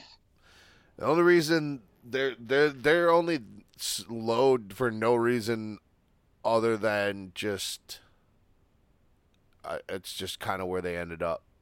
Like I could have put them in my top 5 easily, just based off of their work and their body of work and what they've done. But they were a fucking amazing tag team. They're fucking brothers. They still are an amazing tag team. Yeah. And it's still brothers. Well, yeah, I hope so. and Jeff's not all fucked up on drugs anymore. Yeah, well, that's good. And Matt finally got over Lita. Finally. Well, he's got a wife and a kid. He better. Delete. Yeah, he's broken. Yeah. Old broken Matt Hardy. No, when they came in, they had originally their original gimmick was kind of shitty, and they stuck him with fucking Doc Hendricks. What about even before that, when they just came out wearing like the plaid pants and the plaid headbands, and then they gave them to Doc, and so when they became kind of like that goth, like verge of goth. Yeah, because the Young Bucks kind of looked like them when they first came in. Yeah, like if you ever see when Kane had made his debut and he was like just coming out randomly on Raw and just choke slamming Tombstone. If you go back and look at the Hardy Boys getting attacked by Kane, and you look at the Hardy Boys like 2 years later, it's like what the fuck? It's insane growth that they had. They get kicked into the Attitude Era, and they were like, okay, you guys can just be you. And Jeff started dyeing his hair and off ladders head first. Yeah, swantoning off of fucking ladders and shit like that. And then when they put Lita with him, it was just because when Lita first came in, she was with S.A. Rios. Yeah, I love S.A. Rios. He was a Jesus Christ. He could do some shit. He just never learned how to speak the language. Nope. And get over. Yep, that's just what killed him from not getting over. He was an awesome worker. Yeah. And could do some insane shit, high spots. And then Lita would hit high spots. But yeah, putting her with the Hardy Boys was great. So that's my number 7. Raphael? My number 7 should actually be my number 10. I don't know why I didn't switch it up. So it should be Edge and Christian, but it's the Dancing Fools. They should have been my opening. Oh yes. Alex Wright and Disco Inferno. I was like, from the WCW. Oh, I love those guys. Can't get out of here. So the reason I have them, I should have put them as number 10, but the reason I have them in my top 10 is because me and Jesus gift each other Alex Wright and Disco Inferno gifts all the time just to fuck around with each other. I was gonna hope. I hope you were saying like you guys used to go to the clubs. And you guys are just like break out. No. Alex Wright disco dance moves. No, and I just remember them from back in the day, and they were just funny characters. And dude, I remember when Alex Wright first debuted in WCW, like young fucking 19-year-old Alex Wright, just in the middle of the South. Das Wonder Kid. Yeah, that leather coat that would go to his belly button, though. Yeah, wouldn't even... yeah, and his short shorts, and he'd come out dancing and shit. Yep. Alex. And then he got like some weird goth gimmick after that. Well, he was Berlin at one point. There we go. Wall? Huh? Yeah, exactly. The Wall? Yeah. Bodyguard? Yeah. Before, was it the Wall and Hogan when like the Wall was like, it was something stupid. It was like 500 feet away. Like the camera like zoomed in for like 10 seconds before you could make out this like army figure that was on like a cliff, and it was like the Wall staring down at Hulk Hogan in the ring. It was one of those like WCW moments. It was like, what? It was almost like what bad. They had a lot of those. Warrior was looking at Hogan in the mirror. Yep. And the fans could. It was one of those things. It's like, well, what's going on? Because I see all of this up here, but he's at least 7 miles away. How can he see Hogan in the ring? Like the Wall, man. I mean, how did the Yeti just show up? The Yeti. The Yeti. The Yeti. The Yeti. The Yeti and tugboat with that stormtrooper mask. Oh the yeah, shock mask. when he was the Shockmaster and he tripped, and you can hear Davy Boy go, he fucking fell. Two of the greatest moments in WCW: the Yeti and Shockmaster. Just shit. Poor Uncle. Man, that's all. Poor Uncle Fred. Poor Uncle Fred.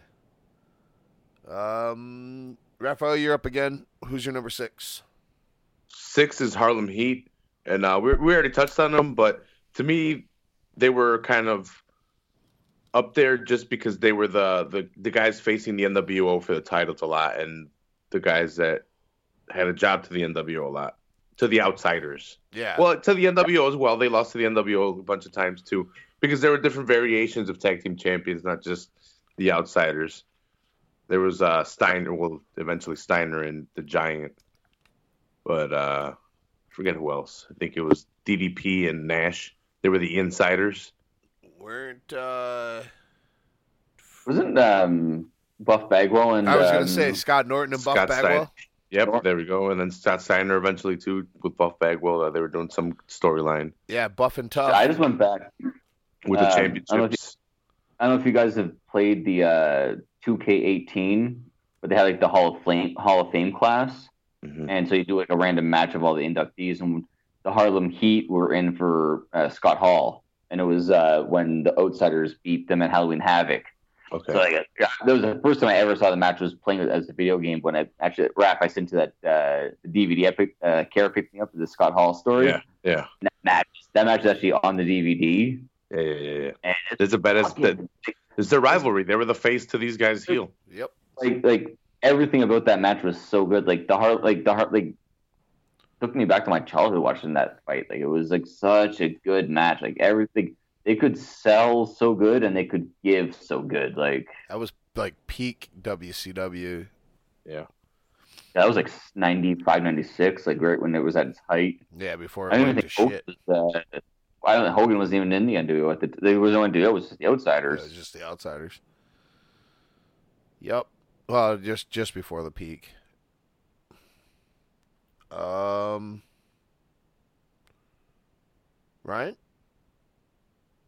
We're number 6 now. Yeah. So I'm gonna do a little cheat. I'm gonna throw 6, 5, and 4 all in one shot because it's a coin flip each way. Okay. But it's gonna be Dudley's, Hardy's, Edge, and Christian for the main reason of WrestleMania 2000, SummerSlam 2000, and WrestleMania 17. Tables. Those 3 matches, there's I can even go before that, and I can go with the Terry Reynolds Invitational Tournament. Yeah. It was the Edge best of 5 or best of 7, and it was the ladder match to decide it. And Edge and Christian were against the Hardys, and the Hardys won Terry Reynolds' services and the $100,000. But that ladder match started it all, and then those 3 matches are just like that is the tag team attitude era. Like you can have, and this is why I had to put the New Age Outlaws lower because those 3 blew the bar so much higher that the Outlaws never did that kind of stuff. Mm-hmm. And I mean, they had Spike and Lita and Rhino involved in some of the stuff, but those guys, man, those matches were out of this world. And those, like, I was looking at them, like, I would probably put Edge and Christian higher just because being Canadian, I think there was so few Canadian content that I was always drawn towards and pushing for like the Canadian guys. But the Dudleys were so awesome, and Jeff was so fucking reckless. Like you couldn't hate on any of the 3 guys or what they did. So it's a toss up for my 6 to 4. So it's any one of those. That's my next 3 picks. Is just those guys in any which way, shape, or form I could put them. Okay. I like that. My number 6, I had the Hollywood Blondes, Stunning Steve Austin and Flyin' Brian Pillman. WCW. Yep, Flyin' Ryan Dempsey. Yeah.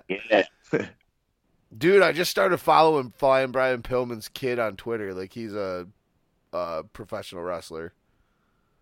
Is he really? Yeah, an indie wrestler. He's Brian Pillman Jr. or something like that. Anything like big in the future or mentioned, or just doing his thing? Just doing his thing. Just doing his thing. At least right now. I just found it. Somebody retweeted it, and I was like, holy shit, it's Brian Pillman's kid. It was like a picture of his dad and him and Owen or something like that. And I was like, hey, I'll follow this dude. Yeah. Steve Austin and fucking Brian Pillman, I don't think in the pantheon of Steve's career gets talked about enough of them as a tag team. Well, have you ever heard him talk about those days?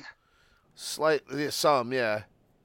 Because he was supposed to get he was supposed to get a push with the U.S. title, and then one day Brian Pillman went up to him and said, "Hey, so what do you want to do for our finish?" What the fuck are you talking about? He was pissed. We're gonna be a tag team tonight. He's like, and then all of a sudden, it was one of those things just like, what the fuck, you're breaking us up? Like, here's like, however many years it was later that they broke them up, and he was pissed off. All of a sudden, they're breaking them up, and it was just like they ended up being an awesome tag team.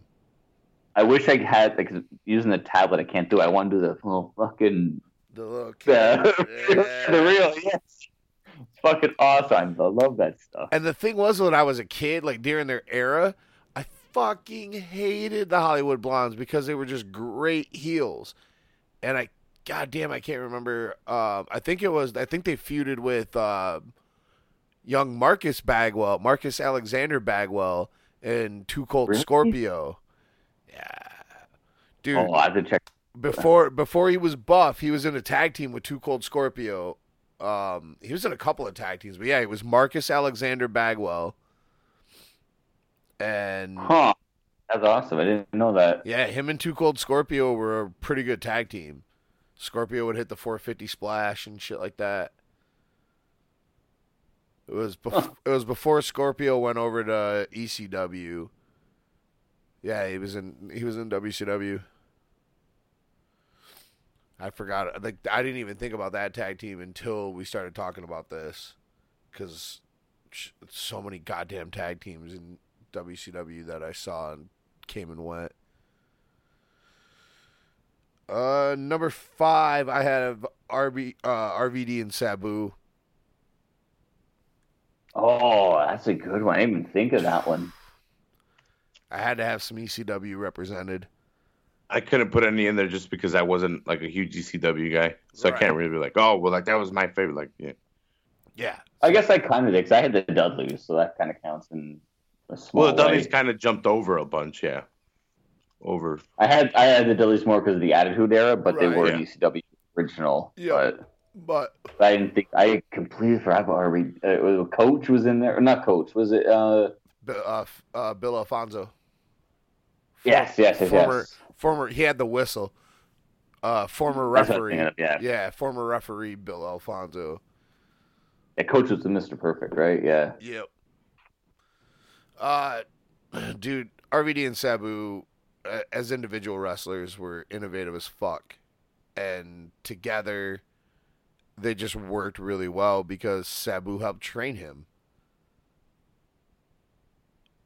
When he was getting into wrestling, he trained with Sabu, he trained under the Sheik. It was Iron Sheik, yeah. No, the Sheik, not Iron Sheik. Sorry, right, yeah. With all their innovation in the chair, you could see they have a lot of the same. Yeah. Like tutelage. Well, like, when he came to learn from the Sheik wasn't gonna fucking get on the mat and work with Rob. So who did? Sabu.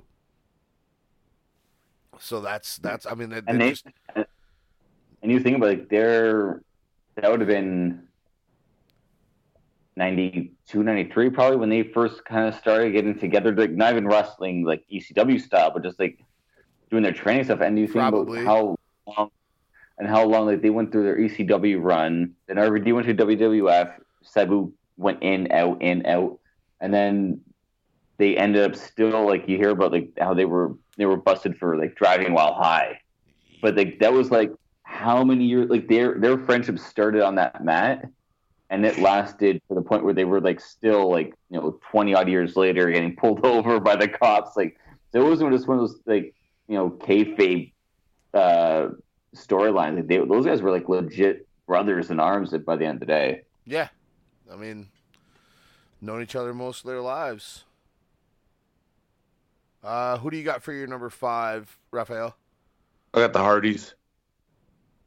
We kind of already touched on them, but yeah, they were just the baddest tag team. In that triple tag team TLC matches they would have were just epic. Right. Yeah. What do you got for your number 4? The Headbangers. Yes, I knew you were going to break them out. I knew you were going to break the Headbangers. I don't know why, man. They just stuck in my head a lot, and maybe it's because I got a figure in like some of the packages I bought, like in the battle packages I bought as a kid. I don't know what it was. I just really liked them. They just got to do their own thing with the face paint, the skirts, the baldness. Punk I was going rock to say, you have an affinity for a bald man in a skirt. Yeah, probably. I think I should just start rocking the skirt. I wasn't going there, but hey, do your thing. Hey, it's 2018, brother. Amen.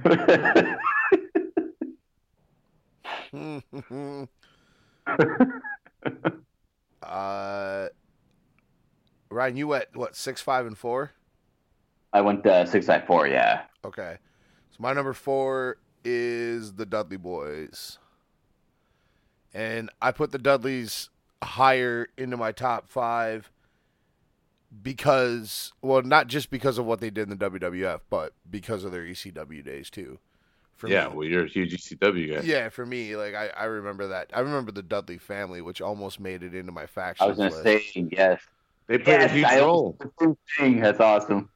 Bubba got loose on the mic so much they let him go on the mic. Yeah, he was just epic how he would fuck with the crowd and just create legit heat with people. Like they incited riots and shit. So that's my number 4. Ryan, what's your number 3? Heart Foundation. My first memory of them was their like 12-second, something like that, win over the Bolsheviks when they were doing the Russian national anthem, and they just attacked them from behind, and they set the heart attack, and that was it. And I had no idea who they were, and I was like, wow, those guys are awesome. They beat up the bad guys, so cool. I started liking them. That Bret Hart was Canadian, and like I aforementioned that, like, so little talent was from Canada, so you stick to it. And those guys, like, everything about them was just fun. Like, and you had these two guys that were in an era where everyone's like just like roided up and everything. These two guys coming out in pink, and they kind of, except in WrestleMania 2 when they wore teal, which was kind of which was weird. A weird. Yeah, every time I watch that Battle Royale, I'm like, that black and teal doesn't work, but that black and pink, like, every time I see it, just everything about the Hart Foundation, like the rivalry with Demolition, when Jimmy Hart turned on them for the Nasty Boys, the rivalry with the Rockers. They had a lot of good work with the Rockers. They had so many they were 2-time WWF champions, and that's in an era like with Demolition and the Bulldogs and the Rockers, where there's so many good tag teams that even though even the Killer Bees were a good tag team back then. Like, you could be a garbage Killer Bees. Yeah, like, I mean, come on. Like, there were so many good tag teams that it was easy to forget about certain ones. But the Hart Foundation just made sure that they made their impact. And it stood out as Bret was able to be like one of the few guys that went single and went on a career-defining run. Like a guy like Shawn Michaels and Bret Hart, there's not too many guys that were in a tag team to start their career back in the 80s that defined themselves as a singles wrestler. Like, a lot of those guys were tag teams, and they're still tag teams 30 years later today, fighting in like bar rooms just to make ends meet. Like, yeah, it takes a special kind of character to go singles. And Jim Neidhart still had fun running, going with Owen afterwards, bringing back the Hart Foundation later on, the New Foundation when he was with Owen, and then the Hart Foundation. I don't know, they were just a fun tag team back in the day. I remember the New Foundation with their fucking bright colors and checkerboards. Horrible name. They should never. Don't call it the New Foundation. Just call it Heart Foundation. Just go with it. Don't say New Foundation. But Right. Yeah. Raphael? What number? 3? Yeah. APA. They were close to being on my list. Acolytes Protection Agency. Farouk and Bradshaw. Yep, they were This close. this is a character of Bradshaw I can put up with just because he's supposed to be a dickhead fucking I bar was saying, guy. it's not a character. This is Bradshaw being himself. Yeah, well, it's him turned up to 10. But I didn't like the whole hat one where he's like, I'm an investor. And like, no, you're not. I guess. Oh, JBL. Yeah, get out of here. Yeah. Yeah, I'm a And then they millionaire. had Farouk, so I thought that was awesome. Farouk's a badass. Ron goddamn Simmons. Yep. Ron's old school. Damn. Damn. Yeah, I like the APA. My number 3, the Steiner brothers. Oh, I wanted to fit them in there and I couldn't. Loved the Steiner brothers, man. Well, that's because you're a big Michigan guy, right? They're my number Yeah. 2. Yeah, that's it. I love the University of Michigan. No. Yeah. Jeff, I'm trying everything to get you to slip me the bird. It ain't working, man. There, thank you. Oh, it'll come eventually. I mean, I know we still have 2 more. We have 2 more topics to get through. I got a couple birds. Oh yeah, for sure. Now the Steiner brothers were cool. Scott was like, to see him doing the stuff he was doing back in the day as a big man, hitting the Hurricane Rana and just whatever else. It was cool. They were a great tag team. Rick was just fun, barking like a dog. Actually, that the Caesar's Palace WrestleMania, their match against the Head Shrinkers is one of the few matches that actually makes that card worth putting on once in a while. Yeah, the Head Shrinkers almost went on my list too. They were a really good tag team. Both iterations of the Head Shrinkers were good. The original with Fatu and Samu was great.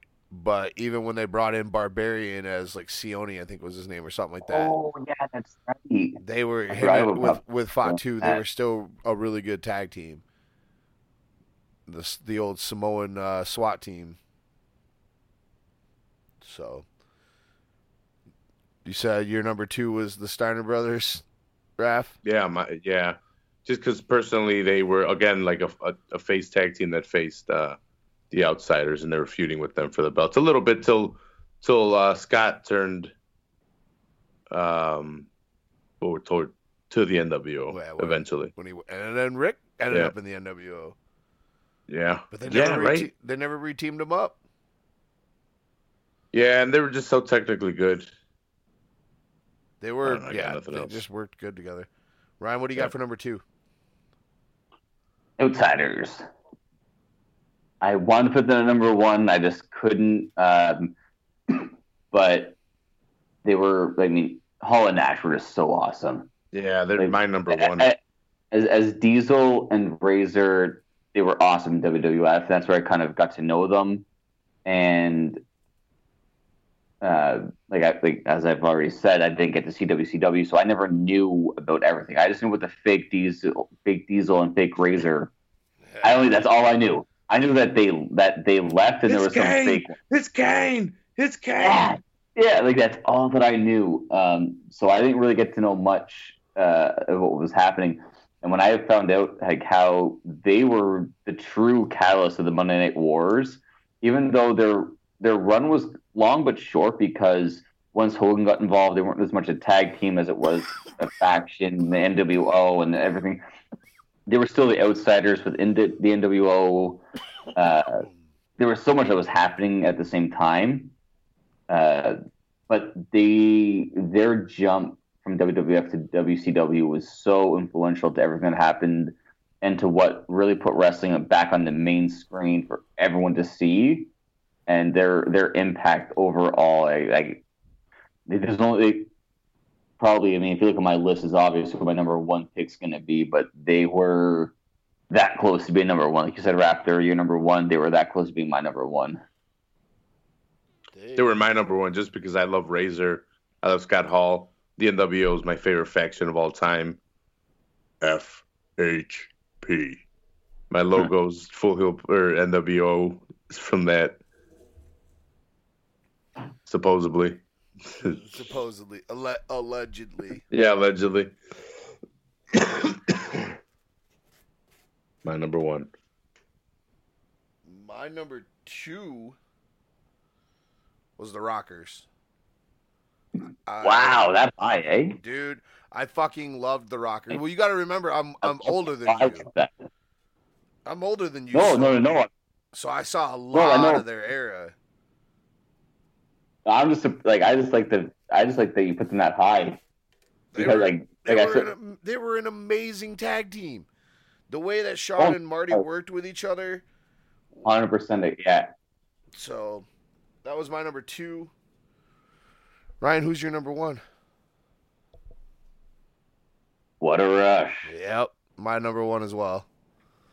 It's got to be the Road Warriors, Legion of Doom, whatever you want to call them. Like, they were NWA, WCW, WWF champions. I mean, AWA. Before the Dudleys came back and said, we have won an extra promotions title because they were ECW champs.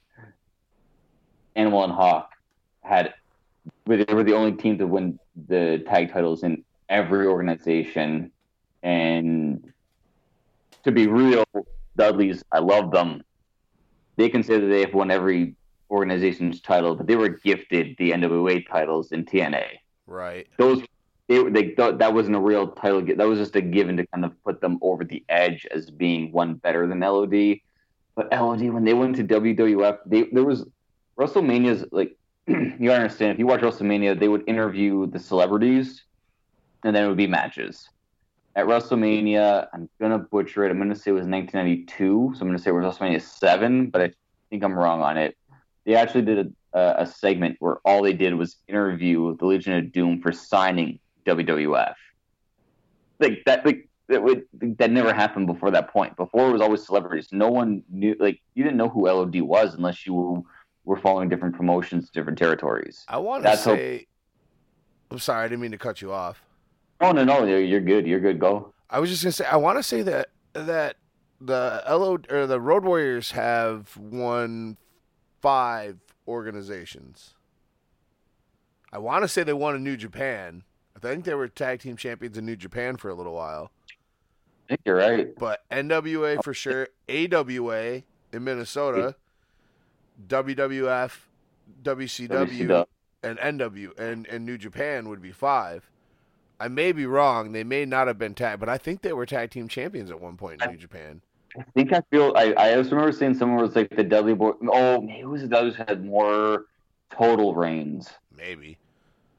There was somewhere where the Dudley Boys had done something in TNA that put them over LOD, and it may have been total reigns. Maybe that's what I'm thinking of. Maybe not promotions. But I mean, like I don't know. Like, come on, you tag team. It's LOD. Get out of here. Right. I mean, Raph. You said your number 1 is Outsiders, and you can't deny them because they were so integral and they're so groundbreaking. But when it comes to tag teams, like, it started off really with Tully and Arn, and then it was handed off to the Road Warriors, and they held that baton for like 25 years before anyone touched them.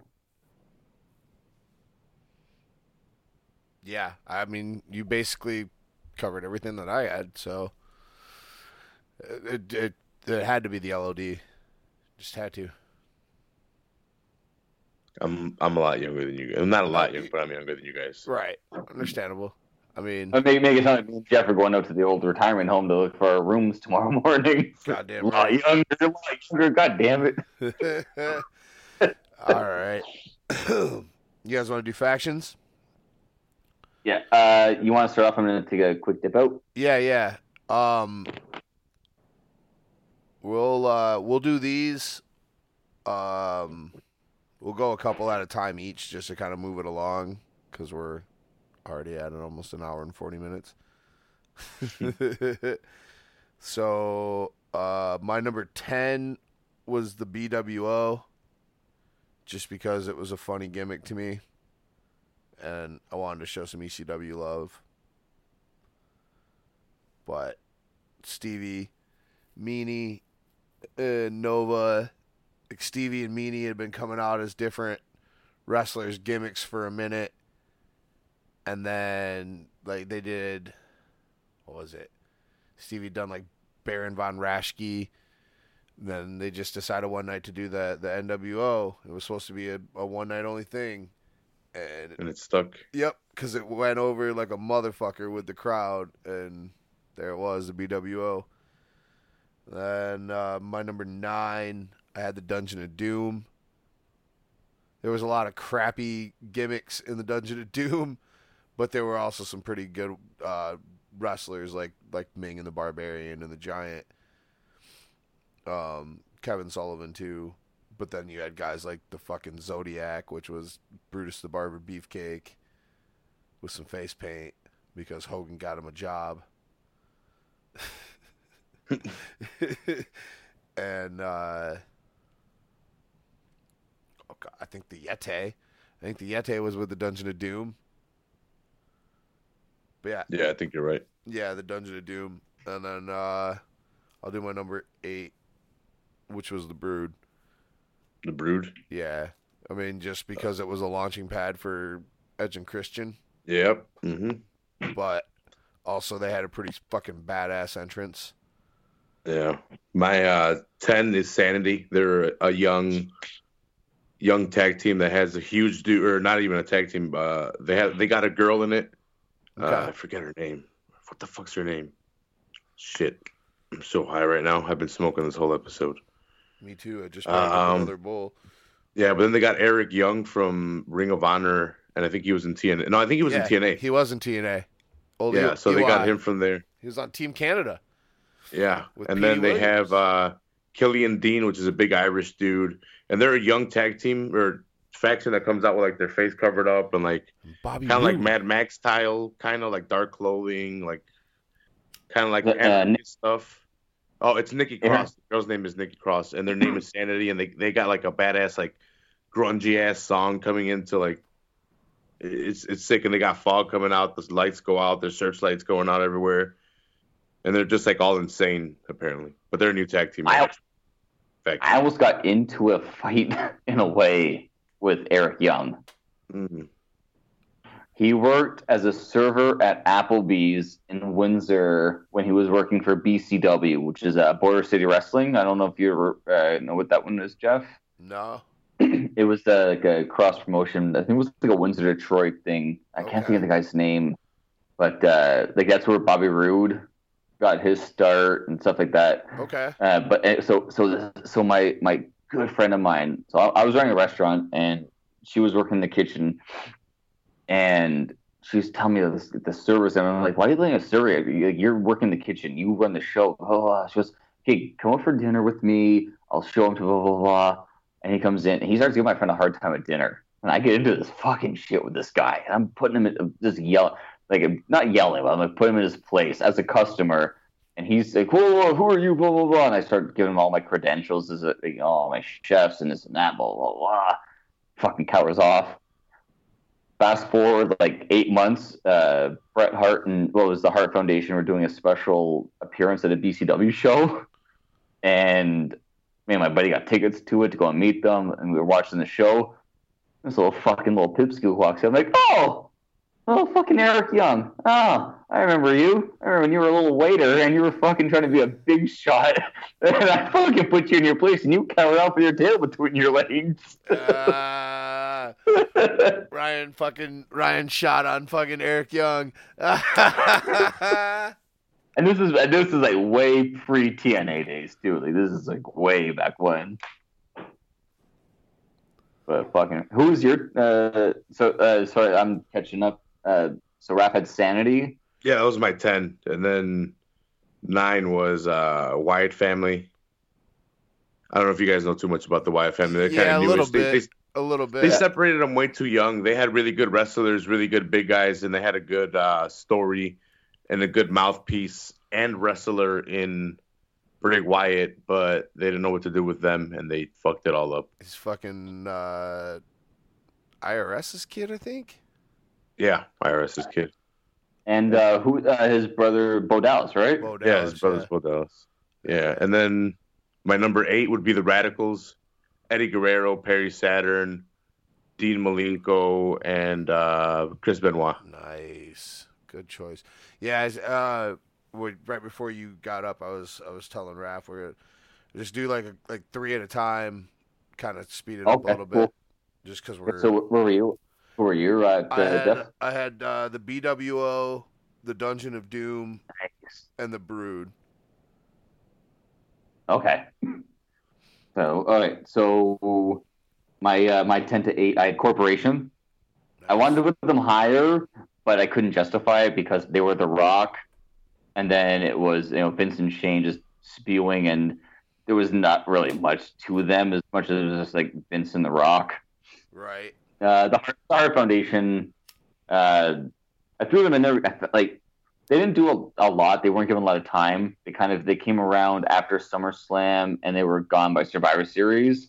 Their run was too short to really like. What they did was huge. They kickstarted the Attitude Era, but they weren't able to really get a good run because everything that happened with the screw job. And one of my favorites, and I wish I put it higher, but the Ministry of Darkness. I love the Undertaker because they were like the NWO of WWF, because it was just the Undertaker and Paul Bearer, and then he brought in the Brood, and he brought in the APA, and he brought in Midian, and it was a slowly one superstar at a time, how NWO did it, and then slowly one person would leave, and then they died with almost like the Wolf Pack broke away from NWO. The Corporation was brought into the Ministry, and that kind of killed it all off. But with the Ministry, had a lot of like awesome moments, like the you guys talked about the Raven Sandman crucifixion. Yep. But when they crucified Stephanie and they crucified Stone Cold, and then they hung Big Boss Man at WrestleMania, like they had all those awesome moments, and like. They were just like, that thing I posted to the Full Heel podcast page. All the Undertaker's different looks. Yeah, it's the Ministry one is like it's it for me. Like that was like the Undertaker to me. Like that was him at his prime. Ministry was a cool faction. Little fucking some scary shit. That hanging the Boss Man thing was fucking weird.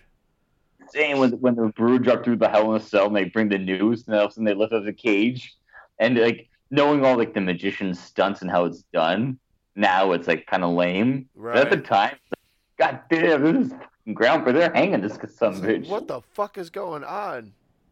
Yeah, I remember that. My number 6, I had the Dangerous Alliance. Originally, it was when I thought of it was the WCW version, but then I forgot that Paulie had the Dangerous Alliance in ECW too at the beginning. But he had 3 different ones too. Yeah. On the AWA or NWA before the WCW one. Yeah, I can't remember who was in that one, but the one I was thinking most of was the WCW one with Steve Austin, Rick Rude, Bobby Fulton, or Bobby Eaton. I can't remember who the other one was, and then in ECW he had 911, Sabu, and Taz. So number 5, the Nation of Domination, the birthplace of The Rock, Farouk leading. Farouk the leader. Mustafa, formerly fucking Papa Shango. And then after that, he's the Godfather. Host. Yeah. Infinity Easy, boys. Mark Henry was introduced into there too. Yep. D'Lo Brown. And then what's his name got kicked out? Farouk. Ahmed Johnson. Oh yeah. Oh, that's right, Ahmed. Yeah, it was too weak. It was started originally it was started as a spot to really try to push Farouk. Yeah, because Raph and he talked about it when I was on his show, but when they did before the DOA and Los Boricuas, when Savio Vega was in there with Crush and they had like the little rap group and had like they had lawyers with them. They had Clarence Mason. They had fucking Clarence Mason and with them. PG-13. Yeah, like what is like? Oh man. Then the dude from PG-13 got hooked on meth. Honestly, like to me, it was just after they broke up and right before The Rock joined. That was when it was like the peak for me. Like, that was like the nation at its strong. Like when The Rock went in there, you kind of knew what was going to be happening, but like it was so good. Like yeah, that launching pad for those that faction war that they had for a while. Yeah. And then number 4, the Hart Foundation.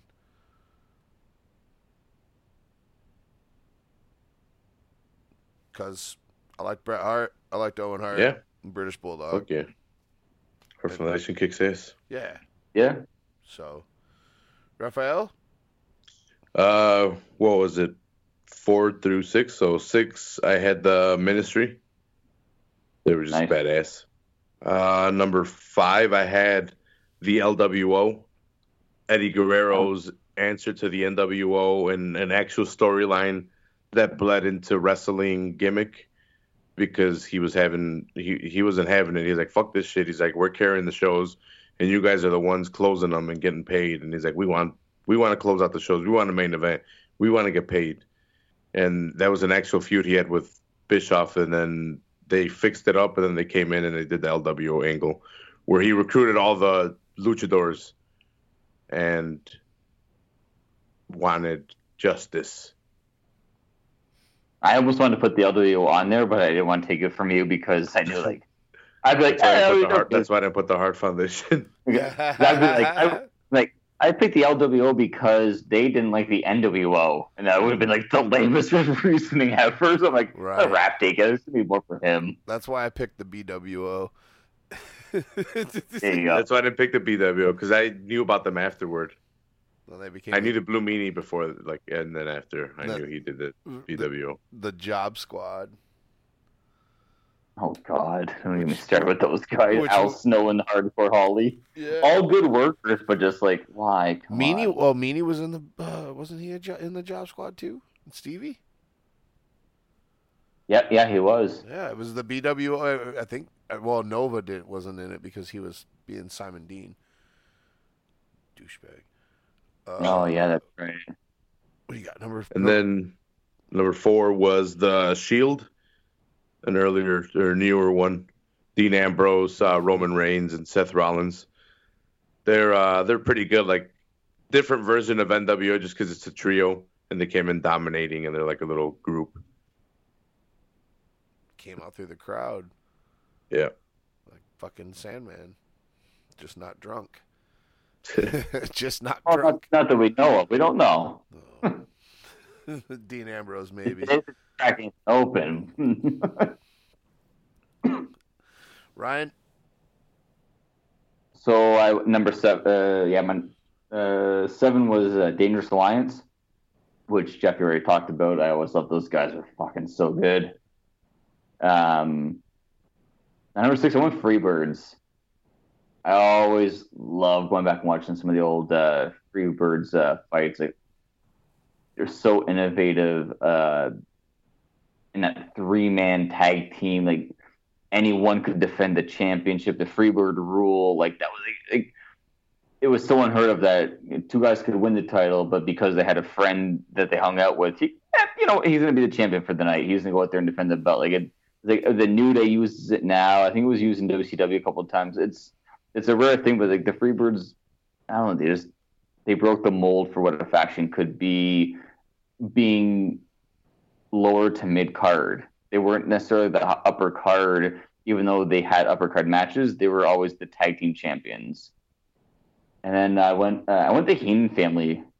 I wanted to put them higher. I wish I could have, but I didn't. But to me, their run from about 88 to 91, 92, and it was like, like Haku, Barbarian, Andre the Giant, Mr. Perfect, Ric Flair, Brooklyn Brawler was even in on that. Like that's The Brain Busters were part of the Heenan family at one point. He was just, I don't know, Bobby the Brain. Like, he just basically just managed a couple of different guys in just the Heenan family. Like they were, and if you go back and watch any of the old pay-per-views, they would all be doing the interview at the same time, even if only one guy on the card was fighting. They'd all be there, and the only time we'd see them on camera was at the interview. And then they wouldn't even make an interference in a match, but they were all there together. Yep. All the different iterations of the Freebirds. It's a good choice. I didn't even think about the Freebirds. I just realized that I think we skipped our number 7s, Raph. Yeah, we did, but it'll work out because we'll go 3, 2, 1. Yeah. I had the Varsity Club at number 7, but anyway. 3, 2, 1. I'm sure they're pretty much all the same, just in different orders. I had the Brutus 7 too. That's why I skipped over them. That's why I was like, all right, cool. I had DX, NWO, and the Four Horsemen. I left the Four Horsemen out because they weren't my era. I like the Four Horsemen. I've gone back and seen them a lot. My era was more seeing Ric Flair by himself, but mine is Bullet Club, DX, and NWO. Bullet Club, sorry. Bullet Club. So I'm going 4 to 1 then. Yeah. So I went number 4 as Evolution because I thought that Triple H had a really sneaky way of showing the audience. Okay, so today's WWF is all about the trueness of it all, right? Like the Twitter and everything, you could access at all times. But the Evolution was his way of showing you what goes on backstage. The old guys, the current guys, the future. I thought that was a really cool way of showing him, and even putting the belts on a specific way, building them up and taking them out the way that would happen in real life was a kind of a fun way. And then I went Four Horsemen number 3 because I missed out on them. And Arn, Tully, Rick, Jeff, help me here. Ole or Barry Windham. Ole, thank you. Depending on which one. Ole. Like those guys were Jeff should send me for that one. No, I accept Barry Windham. It's just for me. That's the one that was in my toy set, brother. I don't know, but like I said before, I think they leave Ole out because Ole was never part of the company. Where Barry had multiple runs in WCW or WWF, so they own his rights. He signed them shits away. They were so integral to where wrestling was back in the 70s, 80s, and all that stuff. But I missed it, so I went a bit lower. And kind of like my tag teams, my 10-9, my factions 1, 2 are interchangeable. Went NWO 2, DX 1. DX only because I was a WWF guy growing up. NWO was obviously the thing. But hey, brother, it was all the click. It was all the click, yeah. There you go, yeah. Like, to me, like, I will never forget putting on Raw that one Monday night. There's Road Dogg and Badass and X-Pac and China and Triple H. And that section over there is the click section. They're in army gear. And why are they in a tank? And why are they driving up in Atlanta? Like, what's going on? Like, I'll never forget that moment when they invaded WCW. Like, that to me is like, that's it. Yeah.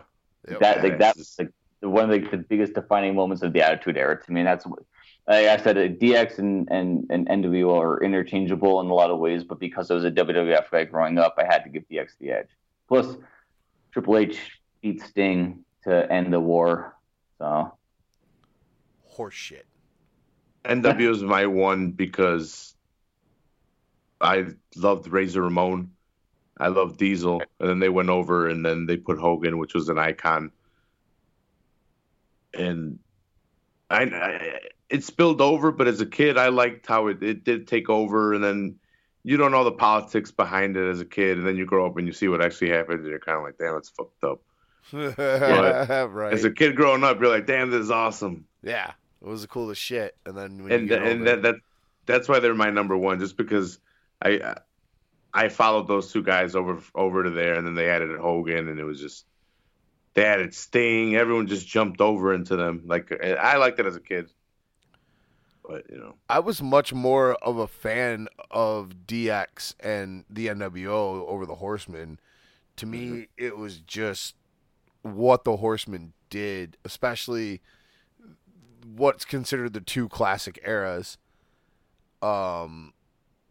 As far as everybody in the faction holding a belt at the same time, and I don't know, some of the different members that they had, even though fuck them, they're not really Horsemen, but Well, that's it. I think that's the other thing that I didn't like with the Horsemen was that if you look up the Horsemen, I mean, just take a Wikipedia and it has you can go down to it. It says members era or something like that, and you'll see like Ole and Arn, Tully, and Rick, and there's a little break in the line. Then you see a different color, and it's Sid Vicious, Barry Windham. Lex And there's Luger. another one.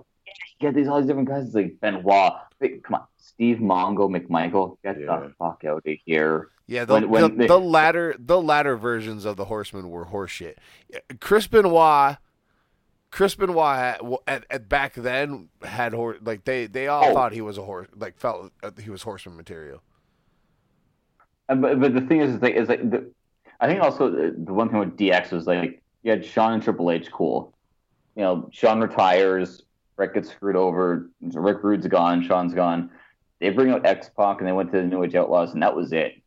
When Triple H turned on DX, it wasn't like, okay, here's so and so to replace. Like it was it. Like DX just broke up. It was the Road Warriors. You had X-Pac doing his thing, and like they just ended it. And that's more to Vince McMahon just saying like, here's the storyline.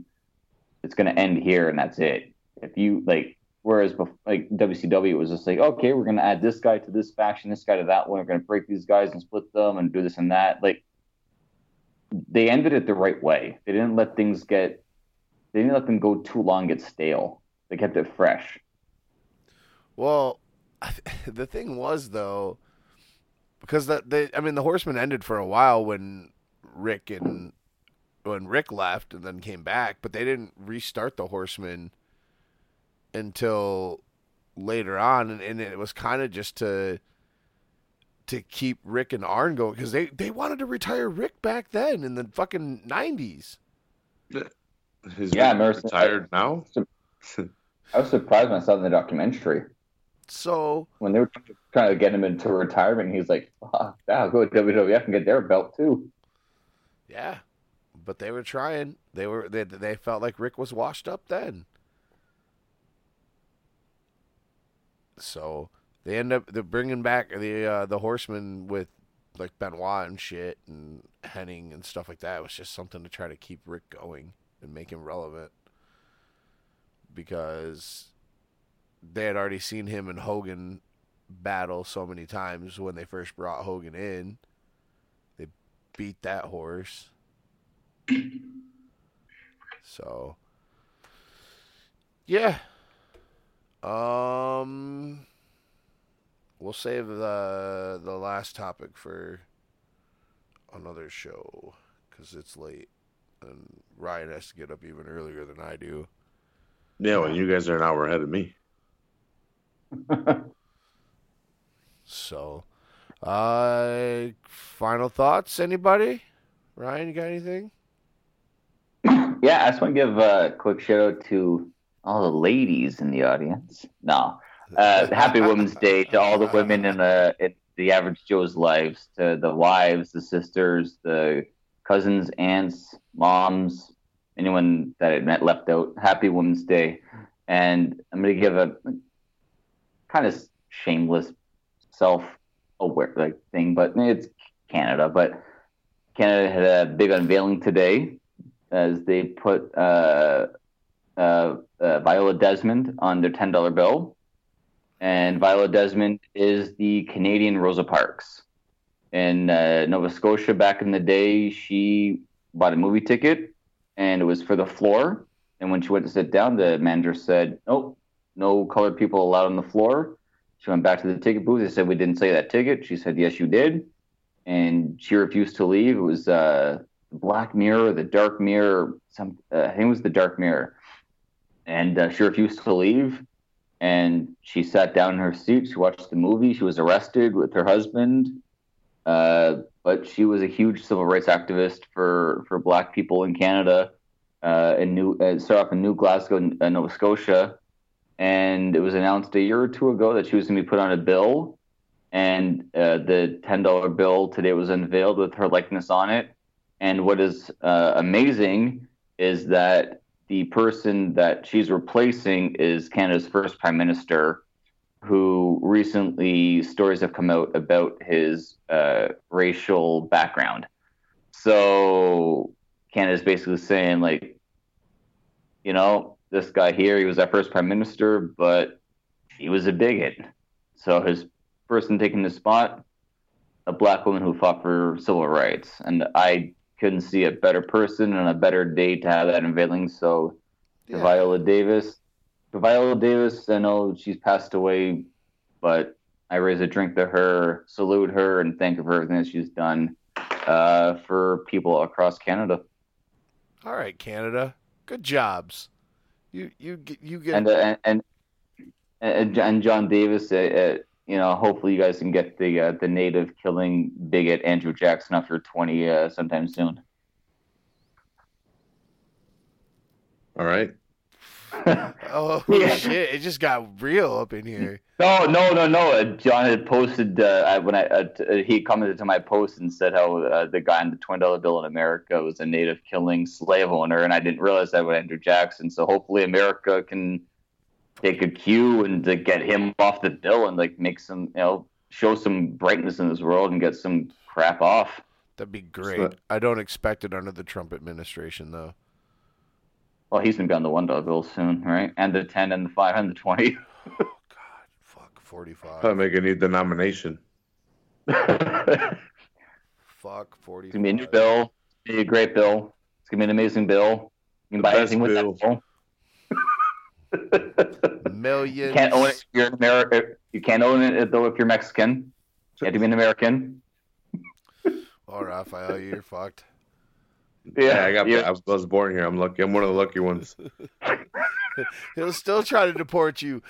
Yeah, he still hates me, but it'll be a little bit harder. I got the papers. They'll be like, "What papers?" Yeah. Right. Be like, "Holy shit, man! We don't see any stinking papers. Let's go." Hey, at least I know Spanish. There's some fucking people getting deported that don't know Spanish that live here their whole lives that don't have papers.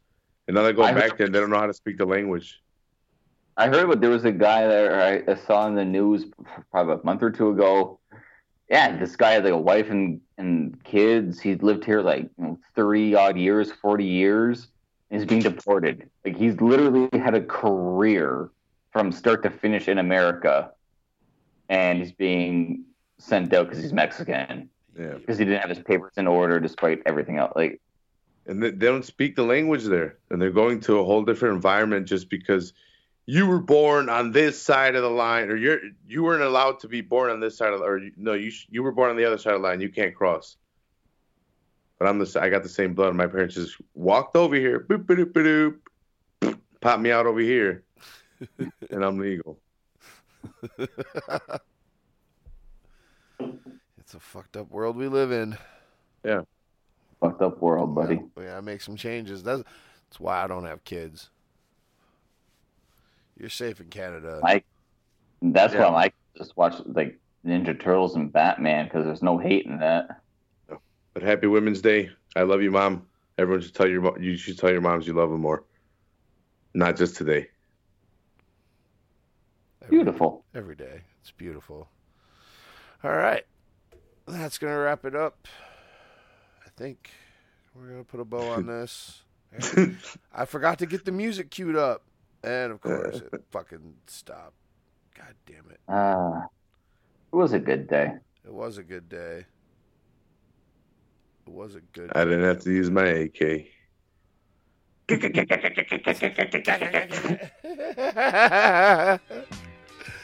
on that note, we're going to wrap it up for this week. Ryan, thanks for joining us. See you guys on Tuesday. Ryan will be back on Tuesday. Boom. Boom.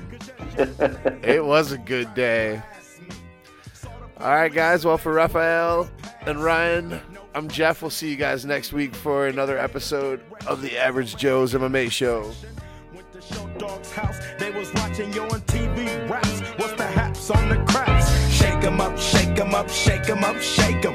Roll 'em in a circle of niggas and watch me break 'em with the 7-11.